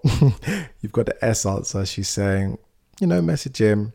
If not, then take the L. So I think the happy medium is that you, again, try to appeal to his humanity. If that doesn't work, then you make him think that you're going to take him to court, and hopefully that will scare him. Sometimes, you know, you got to, you know, give him that poker face. Do you have any dirt on him? Like, can you blackmail him? Like, you know, throw a bit of spice in. Because that's the thing. Okay, like, I mean, let's just say you cheated on him. Just because, you know, just to fill in the blank. Let's just say you cheated on him. Is what, £1,400? Is that what that costs now? I don't think. You know, come on. I mean, I remember apparently when Mariah Carey got divorced, she, like, you know, charged inconvenience fee. Yeah, there we go. Yeah. What, £1,400 inconvenience fee? I don't know, man. Seems a bit excessive to me. But I'm on your side because you're our listener. So, yes. That's the thing. Yeah. That's the thing. If it was the other way around and our listener wrote into us like, man, nigga cheated on me, but I got his money, I'll be like, oh, okay. What's the keep problem? it, sis. Keep it. Period. There's Fuck no that nigga. But we're with you today. We're with you. That's inconvenience fee. But we're on your side today.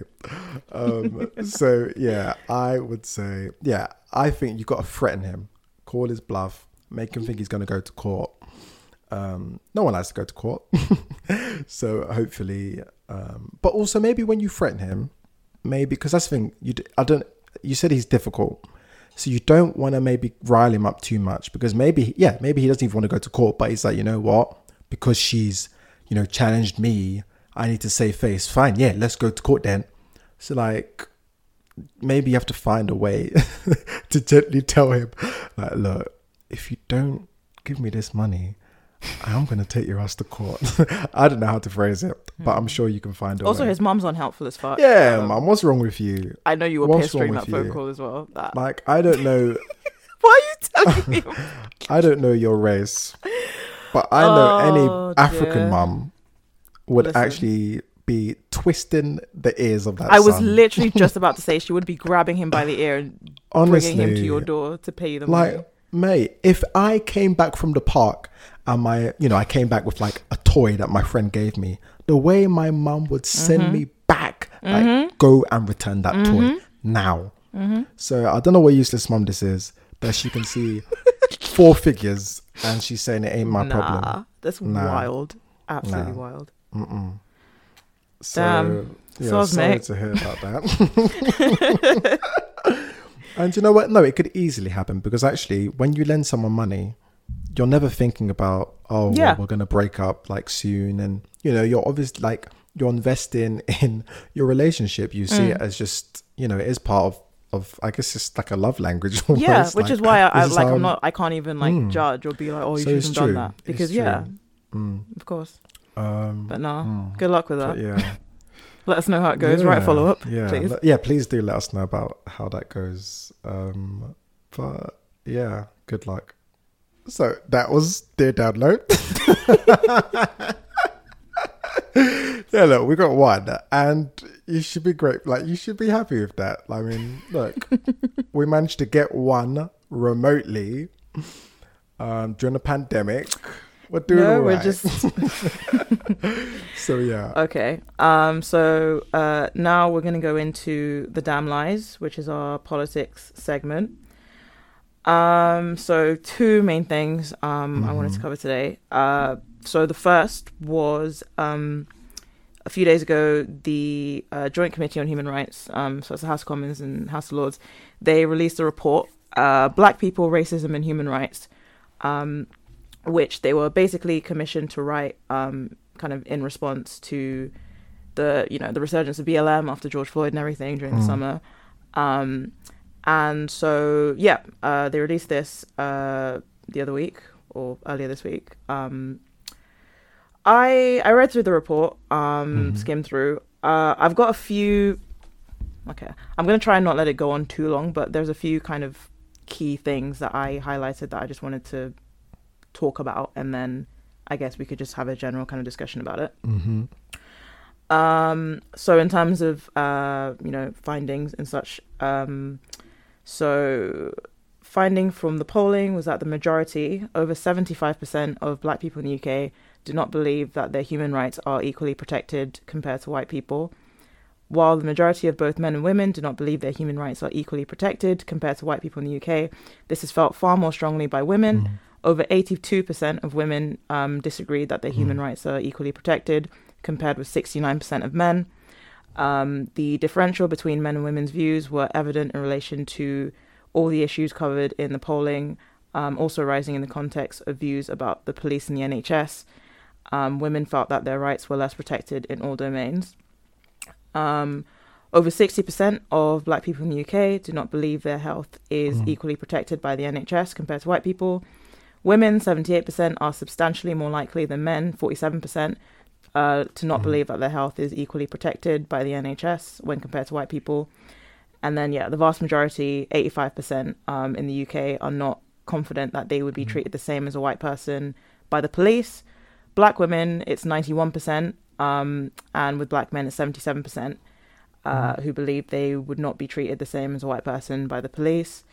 There was a point on maternity mortality, which is something I remember I brought up last episode when we were talking about Ice Cube. But the death rate for Black women in childbirth is 5 times higher than for white women, and it's increasing year on year. In terms of reasons this might be, in an article, an article in the British Medical Journal argued that institutional racism is a factor. It quoted Dr. Christine Akechi, a consultant gynecologist at Imperial College. People think of racism in an overt, aggressive way, but that's not always what it is. It's about biased assumptions, and we doctors have the same biases as anyone else. In the same article, Professor Gertsch Randhawa, I'm sorry if I butchered that, argues that one of the main problems is the lack of inclusion of Black, Asian, and minority ethnic people in research. Unless all ethnic communities are included in the research, the medical profession will never be able to develop culturally competent diagnostic tests and services, and therefore can't deliver true equity in healthcare.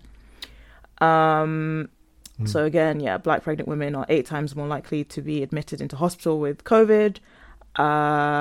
In terms of, the impact of COVID-19 on the Black community has been disproportionately severe. It's found that in England, the highest rates of COVID-19 per 100,000 population were in people of Black ethnic groups, 486 in females and 649 in males, and the lowest were in people of white ethnic groups, 220 in females and 224 in males. On the police, they found that of all the issues covered, this was one that there was the most consensus about. So 85% of Black people are not confident that they'd be treated the same as a white person by the police. Again, disproportionate representation in the criminal justice department. In 2018, 2019, Black people were 9.5 times more likely than white people to be stopped and searched by the police in England and Wales. They were also more than 5 times as likely to have force used against them by the police as white people, and were subject to the use of tasers at almost 8 times the rate of white people. Also, similarly, there were stats about youth justice and how black kids were 4 times more likely than white kids to be arrested, etc., etc. So, okay, this is kind of where things get a bit where yeah, I perked up a little bit, Okay. not in a good way. Oh, wow. So in the report, they say the overarching issue is the lack of implementation of report recommendations.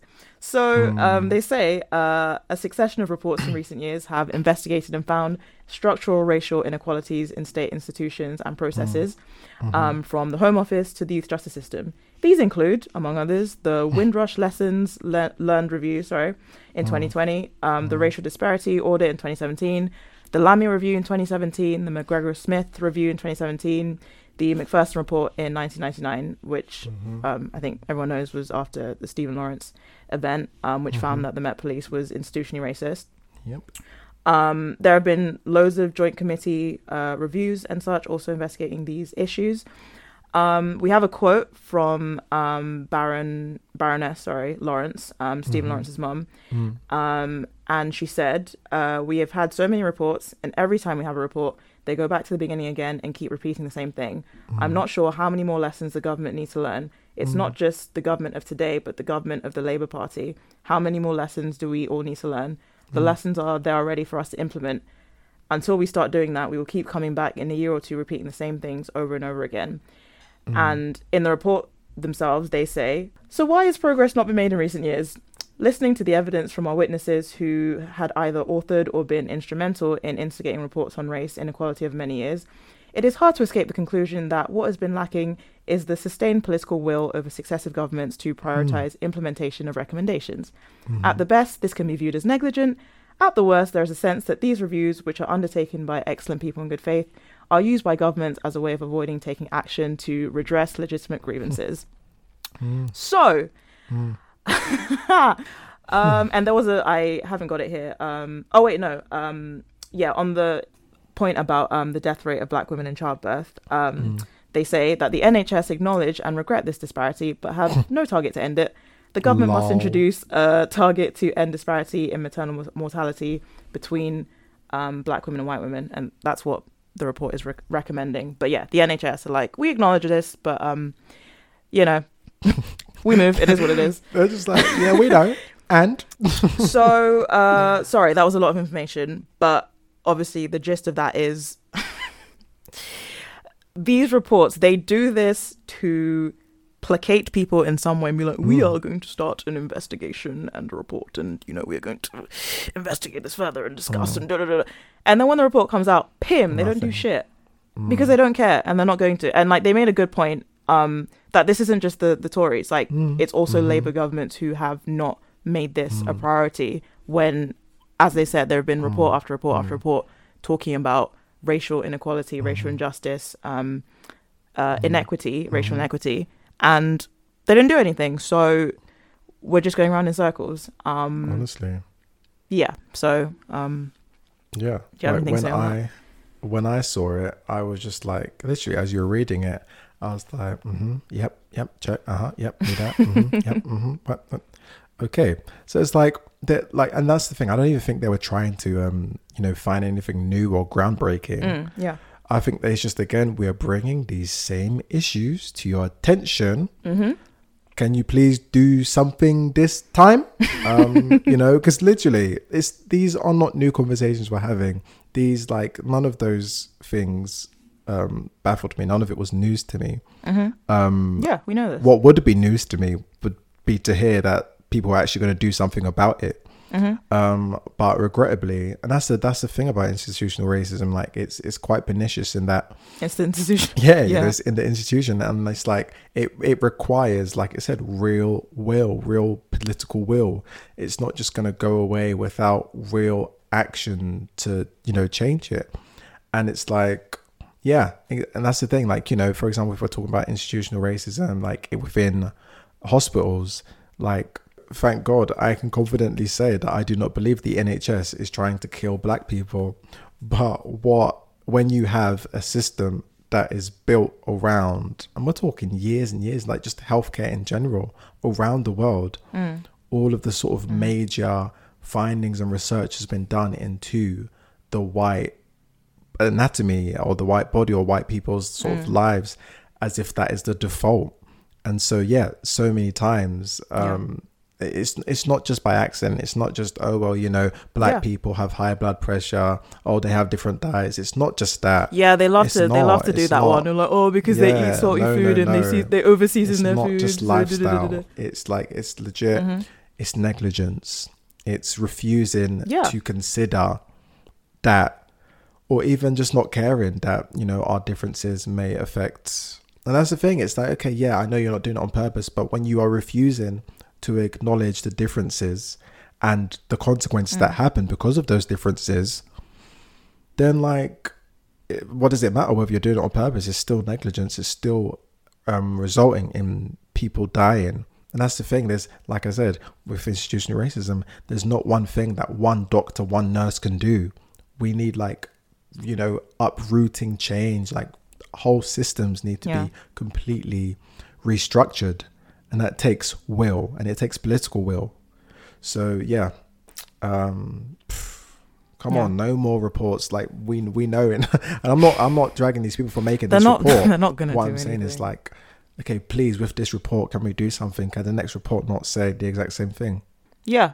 And like on the whole medical thing, like there've been, I mean, this was in the context of the US, but there were doctors who said like, they have told pain like, tolerance. In training, we have learned that, black people have a higher pain tolerance. And so, you know, don't give them certain drugs, or, you know, you can be a bit more, you know, rough and tough with them. And just stuff like that. And just kind of obviously in terms of like implicit bias and everything that comes along with that, and especially with like also with black women, and not being listened to by doctors and people thinking we're exaggerating. I mean, Serena Williams, one of the greatest athletes, or the greatest athlete, some might argue, in the world, incredibly rich, incredibly wealthy, almost died during childbirth. Beyonce had issues during childbirth. Like, we keep hearing about these things, and it's not just, I mean, obviously it's way worse if people are poor, but wealthy black women are also dealing with these same issues. And I this is why, like you said, it's institutional, and so we can't keep acting like these bodies and institutions are completely amoral and don't have biases or, you know, can't be racist. Like, we need to stop thinking it's just like individual people that we might need to weed out to make things better. It's in the institution, and it needs like sweeping change, which I'm sorry to say, I don't think it's going to happen. It's definitely not going to happen under this government, but I don't see it happening anytime soon, which obviously is sad. And obviously, right now with COVID, we are seeing, and we have seen, like, you know, people from black and Asian communities are suffering disproportionately, as with many other things. So, you know, it is what it is, man, which is sad to say. But, okay, so this next thing, I'm also, you know, I'm aware of time, and I'm probably going to say this every episode. I'm aware we've been going on for a while. But after the election, I remember I texted you. I was drunk at the time. I was like, oh, we should do like a special episode on the election. And then afterwards, we were kind of like, oh yeah, maybe not. In the heat of it, I had kind of a lot of... also firstly, I listened back to the last episode, and I think we were pretty, like, not too bad prediction-wise. We were... In terms of the swing states, like, I mean, not to toot my own horn, but I think I was right. I mean, I was just reading polling. But, okay, I'm gonna try not to make this too long. But, obviously everyone knows Joe Biden won. Well, everyone except Donald Trump. But Joe Biden won the presidency. He managed to grab Pennsylvania, which gave him the electoral votes he needed to win. Donald Trump has since been having a meltdown on Twitter and refusing to concede. I don't know for him. In terms of the Senate, the GOP, they're currently at 50, and the Dems are 46. Unfortunately, Mitch McConnell and Lindsey Graham, to my personal annoyance, were re-elected. I fucking hate Mitch McConnell so much. They're going to be runoff elections in Georgia for both Senate seats. in January. So depending on how that goes, that could really either... Basically, yeah, the Dems need to win those seats in order for the GOP to not have, like, control of the Senate to get that majority. Before I go into that, I'm just going to shout out to the Justice Democrats, who, if you don't know, they're basically this kind of branch or wing of the Democratic Party who don't take any corporate PAC money and are generally, quite progressive. The most kind of notable Justice Democrat is AOC. Yep. And she was re-elected comfortably, no problem. Squaw. Also shout out to AOC. Oh, I love AOC. She's my WCE every day. I love her. Ayanna Pressley, Ilhan Omar, Rashida Tlaib, all got re-elected, which was great. Also, Cori Bush from Missouri's 1st Congressional District and Jamal Brown in New York's 16th got elected, so that's great. And I like these candidates because, among other things, they're all, they all endorse Medicare for all, a Green New Deal. As I said, they don't take corporate PAC money and are generally... they're also younger, and so fresh blood, and actually like give a shit and want to fight for issues that the older Democrats like Nancy Pelosi have decided, nah, it's all right. Also, Marie Newman won, which is great. She beat Dan Lipinski in the primaries in Illinois a way back, and Dan Lipinski, super conservative dude, so fantastic. Okay, so in terms of where, obviously, as I said, I'm happy that Biden won. I did not want Donald Trump to win. However, we this was so like on election night, because as I said, I stayed up like an idiot. But on election night, I was watching CNN, and they had Representative Jim Clyburn on. He's the House Majority Whip, Democrat from South Carolina, and he's part of the Congressional Black Caucus. Context: this guy's been in Congress since 1993, so 27 years. So, just context. And he was basically blaming progressives and like Black Lives Matter for Democrats not winning as many seats as they'd hoped. Okay. And this is where we start getting into where I just want to fight. Look, make your case, bro. Make your case. AOC wrote a piece in, I believe it was in the New York Times that got a lot of flack because she was basically saying essentially all the candidates that endorse things like Medicare for All and Green New Deal got elected or re-elected in their districts. And she was making the case that the Democrats have been, a lot of them have been resistant to her and people like her trying to help and kind of, give advice and yada, yada, yada, and push them in, the more left direction, if you will, and stuff like that. So, AOC said that every single swing seat House Democrat who endorsed Medicare for All won re-election or is on track to win re-election. I offered to help every single swing district Democrat with their operation, and every single one of them but 5 refused my help. And all five of the vulnerable or swing district people, God, this is hard, that I helped secured victory or are on a path to secure victory. And every single one of them that rejected my help is losing. Lol. And now they're blaming us for their loss. Lol. So I need my colleagues to understand that we are not the enemy and that their base is not the enemy, that the movement for Black Lives is not the enemy, that Medicare for All is not the enemy. And she made the point as well. Yep. And she said it's also going to be really hard after immigrant and youth activists help potentially deliver Arizona and Nevada, which Biden won both of them. And it's going to be hard after Detroit and Rashida Tlaib ran up the numbers in her district. And obviously Stacey Abrams did an amazing job in registering a fuck ton of new voters in Georgia. And real heroine. They flipped. Yeah, Georgia was blue. So amazing. So it's just kind of harping back to the point that the Democrats, they're trying to do that thing they do where they pivot to the center / to the right and try and again court these quote unquote moderate Republicans and yada yada yada, and just spit in the face of their base and stuff. And like, again, we've seen in terms of like the demographics of who voted for who, more white people this time voted for Donald Trump. Like it I mean, hey, keeping it a buck, like don't lie. They don't. So just this, and Biden like kept saying, you know, he's not. He wants to be bipartisan and he wants to work with the other side and yada, yada, yada. And it just annoys me because whenever Republicans win, they never talk about working with the left. Oh, never. That's never. Yeah, never. And no one in the media ever like encourages them like, oh, you're going to like cooperate with it.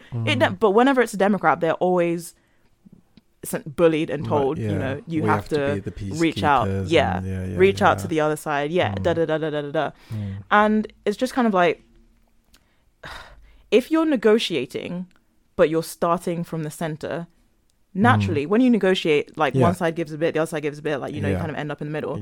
If you're starting from the center, then you're going to end up being pulled to the right, as opposed to actually starting with some sort of strong conviction for leftist policies, and, you know, maybe finding yourself somewhere in the middle. Because obviously, like, I'm not, you know, overly utopian and being like, oh, like every single leftist thing, like it's going to happen, it's going to pass. Like, no, obviously you're going to have to compromise. But the thing is, they always give in before they even start. And that's what pisses me off. No, you're so right. Because actually, like, I definitely, his sort of thinking is that like, oh yeah, if I, you know, let me meet them halfway right from the beginning, which I get, because obviously, because of the way like the seats are and everything, like, you know, people are saying it's going to be like 4 years of like not that much changing, because it's just going to be such a battle. And I get that, but at the same time, you know, there's sort of like trying to reach out to people, and then actually just like, you know, you're not really going in the middle, because you're meeting them in the middle, but then they're not even going to meet you there anyway.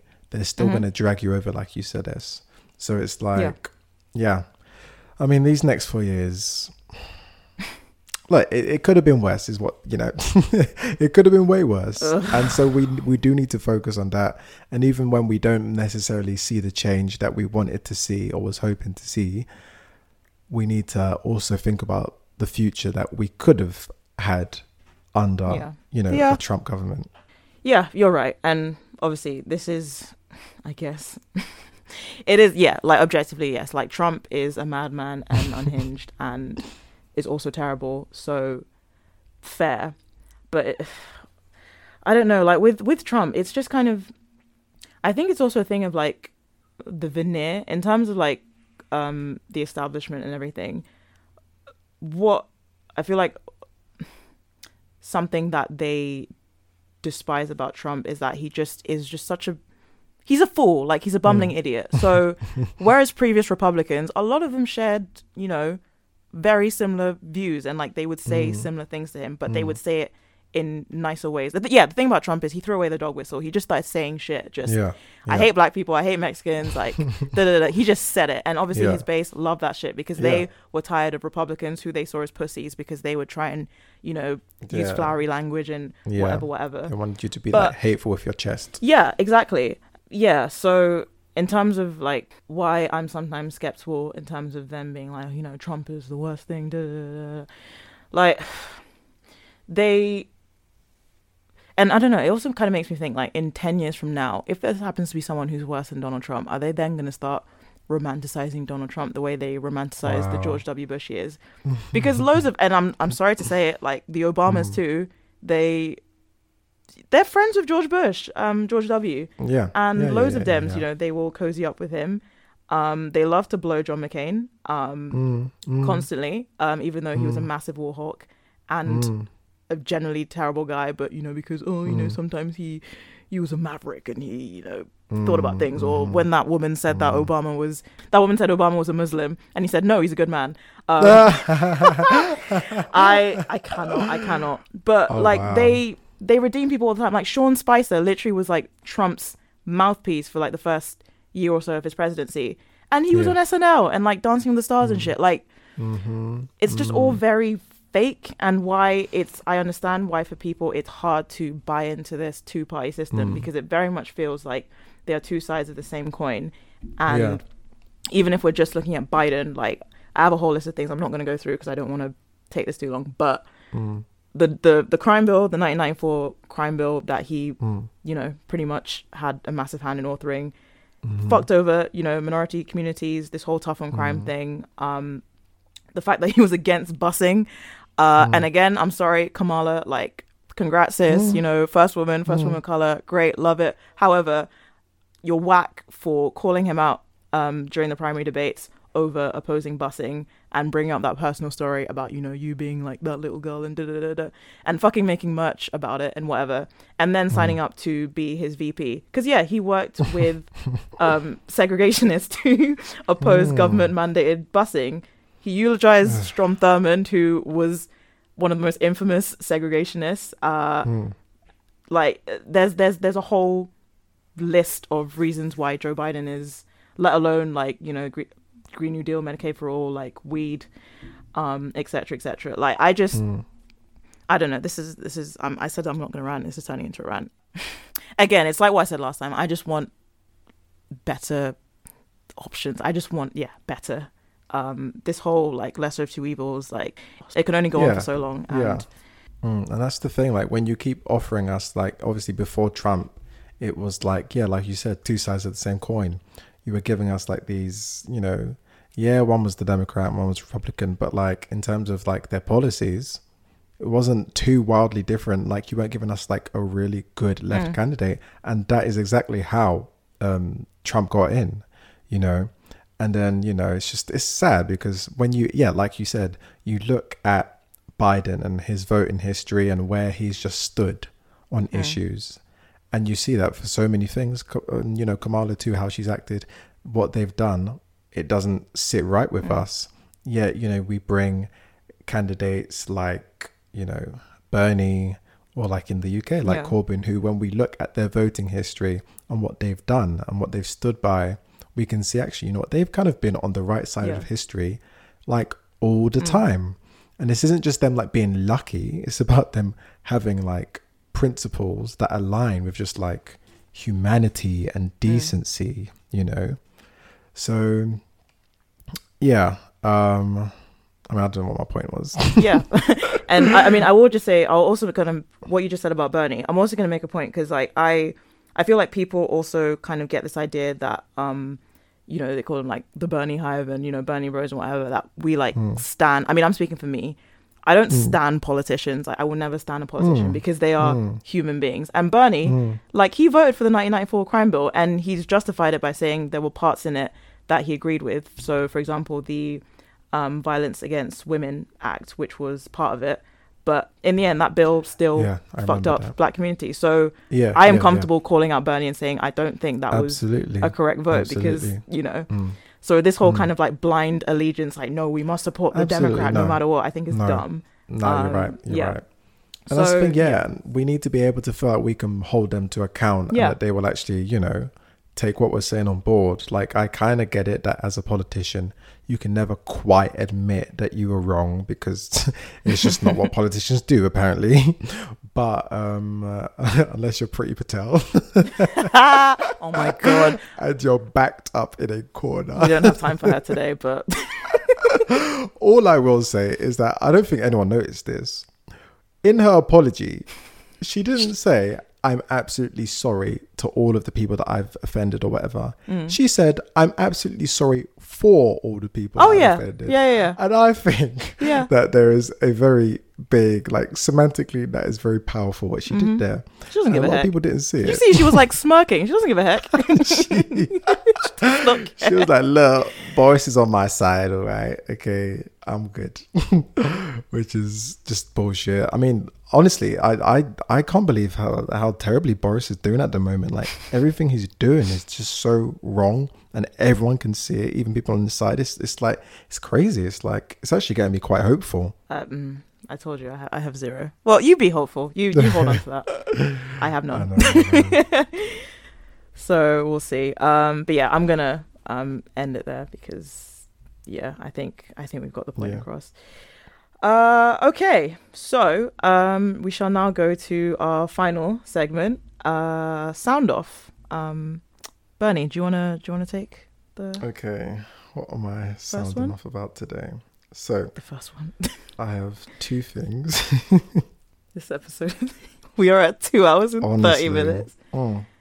Okay, so I have two things for my sound off. So my first sound off. I'm gonna start with the trash thing first. So I don't know why, but I guess I kind of keep you guys, I'll let you know a little bit about, my sexual health. Oh no. Wait, do I know this? No, you don't. I'll let you know about. No, I haven't told you too much. I just told you that I'm on prep. I mean, that's go figure. I'm like a bi guy in 2020. Everyone's on prep, and it's free now. Woohoo! So I be taking my sweeties, as I call them, and as part of that, obviously, I get myself checked out regularly. You should all do that. So I go to the clinic, the GUM clinic, do all the things that I need to do the throat swab, do the pee in the glass thing, do the rectal swab, which is the most trash one out of all of them. Yikes. Honestly. And the thing, I don't know, I'm going to go there. Could there not be some sort of lubricant on that thing? Because honestly, I just don't see, I don't know. Why is it so, why are they doing it like that? It's not right. But anyway, I do all the things that I need to do. It's not right. Get my bloods taken as well. It was quite an inconvenience for me, I can't lie. But, I need to keep checks, blah, blah, blah. So I go get checked. I'm expecting, I'm expecting to fail, to get negative on everything. And so, I go through, I'm looking at the text, it comes very quickly. It's like your bloods are clear, all negative. I'm like, wonderful. They're like, your throat swab's clear. I'm like, wonderful. They're like, your urine sample's clear. I'm like, great, just as I expected. But then for the rectal one, they said that they fucking lost it. And so I have to come back. And they were just like, oh, don't worry, just come back and do it again.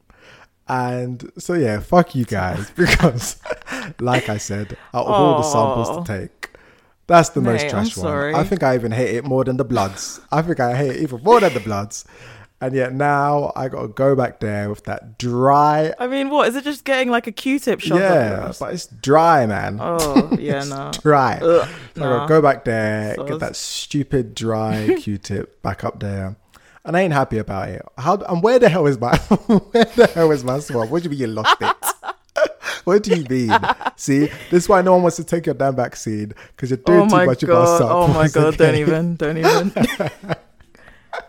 So yeah, fuck you guys, man. That was a big inconvenience for me, and I don't know how I'm going to fit that in my week again, and especially the most unpleasant part. But yeah, F you guys. And I have half a mind not to go, because I'm sorry, if I haven't got anything in my I do need to just to double check. To do it, yeah. I mean, I'm like certain I don't, but just so I can, just so I can have my little badge of honor, I will go back and get that swab again.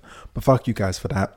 And then the last thing, I finished my book recently that I was reading called The Song of Achilles, which is a retelling of like fiction, obviously. Well, the whole thing is, Greek mythology, so none of it is real. So I think I'm offending anyone's god by saying that. But yeah, it is a sort of reimagining or retelling of the Achilles Greek myth. And, some retellings of the story just over, centuries or millennia. I don't know how many years ago it was. Look at me trying to sound smart. I don't even know my dates. But yeah, over the many, many years that we've been telling this story, some stories say that Achilles and his companion Patroclus were just best buds. Some people say they were lovers. And obviously I warm to that retelling. And in the book, it's a love story of these two, young people growing up in Greece, and just, all of the shit that goes on with that. And, the Greeks, they were, I won't call them freaky because there's nothing freaky about, but they were kind of freaky actually. And, but they were also wonderfully queer people. And so it was just great to hear the queer story. It was a lovely love story. It was a little sad. Coming of age. I love a good coming of age story. And yeah, it was just got me in my feels. It was very romantic and I really liked it. So shout out to, what is her name? Madeline Miller, I want to say. Mm-hmm. So that was a great book. And also shout out to, you see, oh my gosh, my notes are a mess. One sec.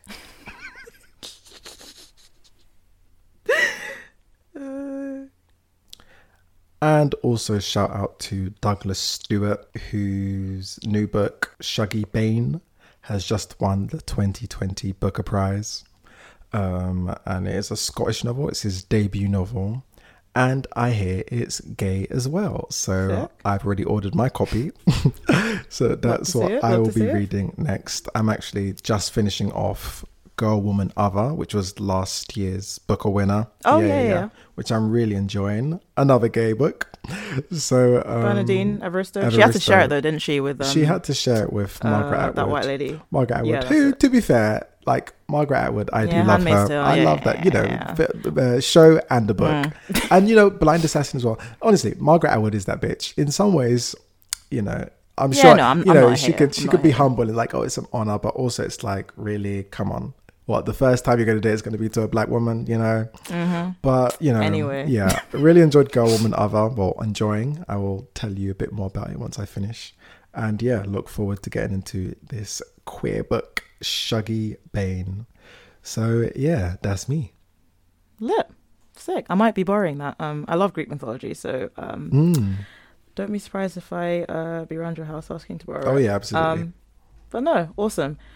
So I've just got two things.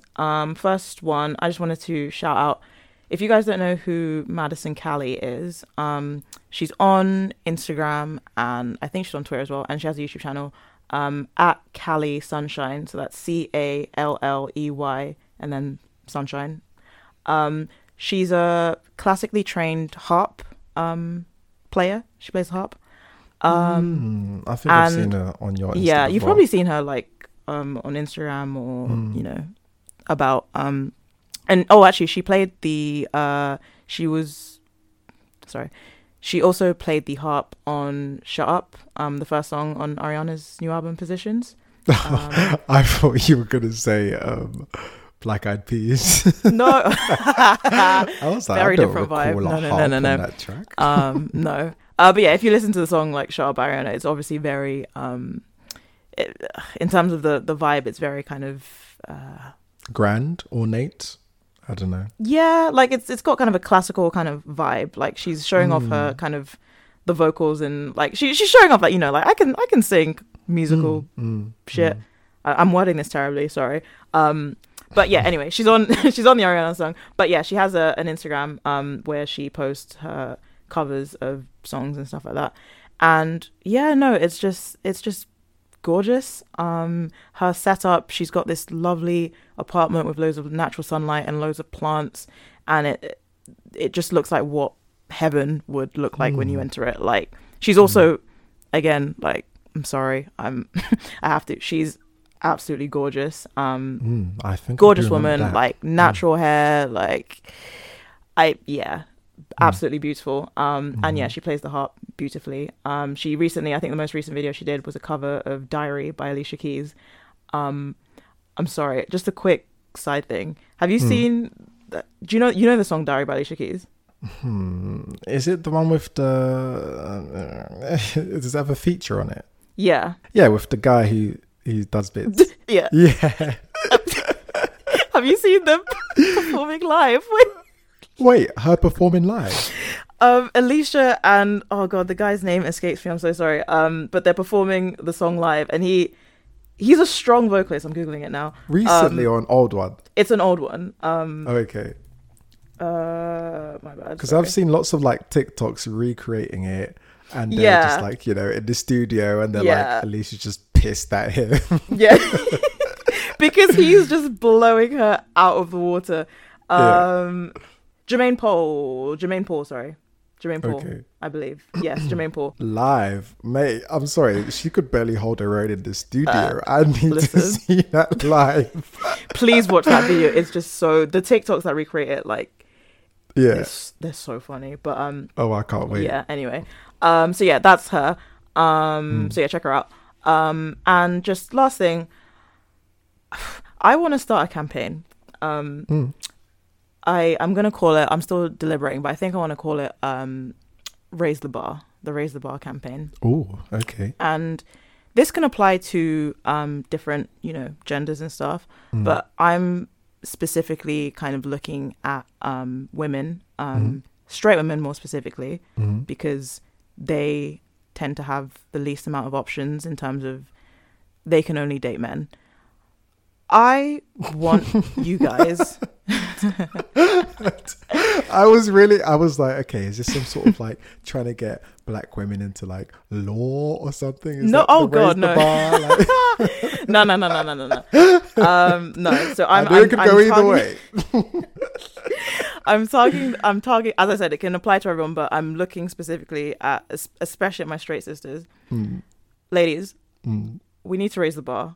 I'm so tired of seeing amazing, smart, ambitious, beautiful women settle for lame ass niggas. And listen, no. The everyone says the bar is in hell, but no, the bar is actually like in hell. Like, it's atrocious. Okay, so you know how the gays are, like the gay girls, like, like, we can love, and we be doing a bit too much sometimes, and, like we can love, but one thing you can't, they love, we can love, but just when I compare, like when I chat to some of my friends and stuff, and say if they're going out with a guy and he, let's say, calls the restaurant ahead of time and books a table, that is suddenly like, I mean, yeah, okay, it's nice, it's considerate, but I mean, it's just common like organization skills. Like they'll be like, wow, so thoughtful. Yeah, like wetting the song. Oh my God, he's so thoughtful. He planned it. And I'm struggling to. We've been on this so long, like my brain is fried. But there are so many like examples of just little things that men will do, and it's like, oh my God, husband material. He's amazing. Da da da da da da da da. And then in the same vein, people will be taking for absolute mugs, absolute clowns. Like, they will embarrass you up and down, without any kind of, they don't fear God, just impunity, disgrace you. Yeah.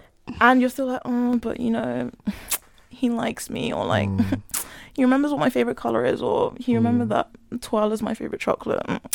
Honestly, I want us to raise the bar.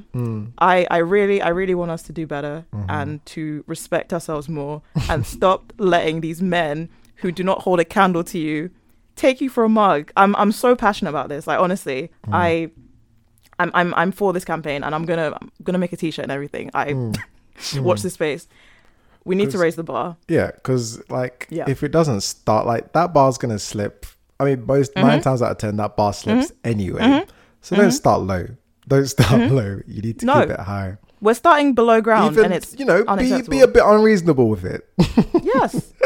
And there's so many times people are like, oh, like maybe my standards are too high. No. Your standards are not high to want a guy who like cleans his fingernails or fucking doesn't think washing his ass is gay. These are not high standards. These are just normal human things. I could go on for days, but yeah, please, I just raise the bar, ladies. Everyone, but specifically straight women, I'm talking to you. Let's do better. Okay. That's me done. Okay. Well, thank you for listening to this very strange episode. Yeah, sorry guys. If it's a bit higgy-hagger, we tried. Yeah, this was very strange. I don't like being away from the S. I know, same. Yeah, but I mean, we did it, and I think we just about managed to overcome most of the technical difficulties. So well done to us, first and foremost. But yeah, well done to you if you made it to the end of this episode. Thank you very much. Yes. Thank you to... This is why they're bi-weekly as well, because, Yeah. over 2 hours of content. It'll take a minute, probably. Yeah. So thank you for listening. Thank you to, again, Puele for her music. Go check her out. And if you want to get in touch with us, be it for sending your music or sending us your problems across all social media, you can find us at Dear Downlow. And you can find me, your boy, Bernia Bambi. That is BernieABAMBI. Damn it. I'll never get it. I'll never get it. Come on. But yeah, you can find me on Twitter, Insta, and that's about it. And how about you, S? Yep. You can find me at JustS, just with 2 T's, so JUSTT_ESS on Twitter and Instagram. And yeah, as said, you can email us at deardownload@gmail.com, or you can use the link that will be in our bio, I believe, if you want to send things in anonymously. So yeah, do get in touch. And you will also find our updated download playlist. I will be doing that this evening. So yeah, check it out on Spotify and that. But I think, is that everything? Yeah, I think so. Okay. Well, thanks for listening, lads. Okay. Well, we'll leave you there, guys. Have a good week, and we'll see you soon. Yep. All right. Peace. See ya. Woo!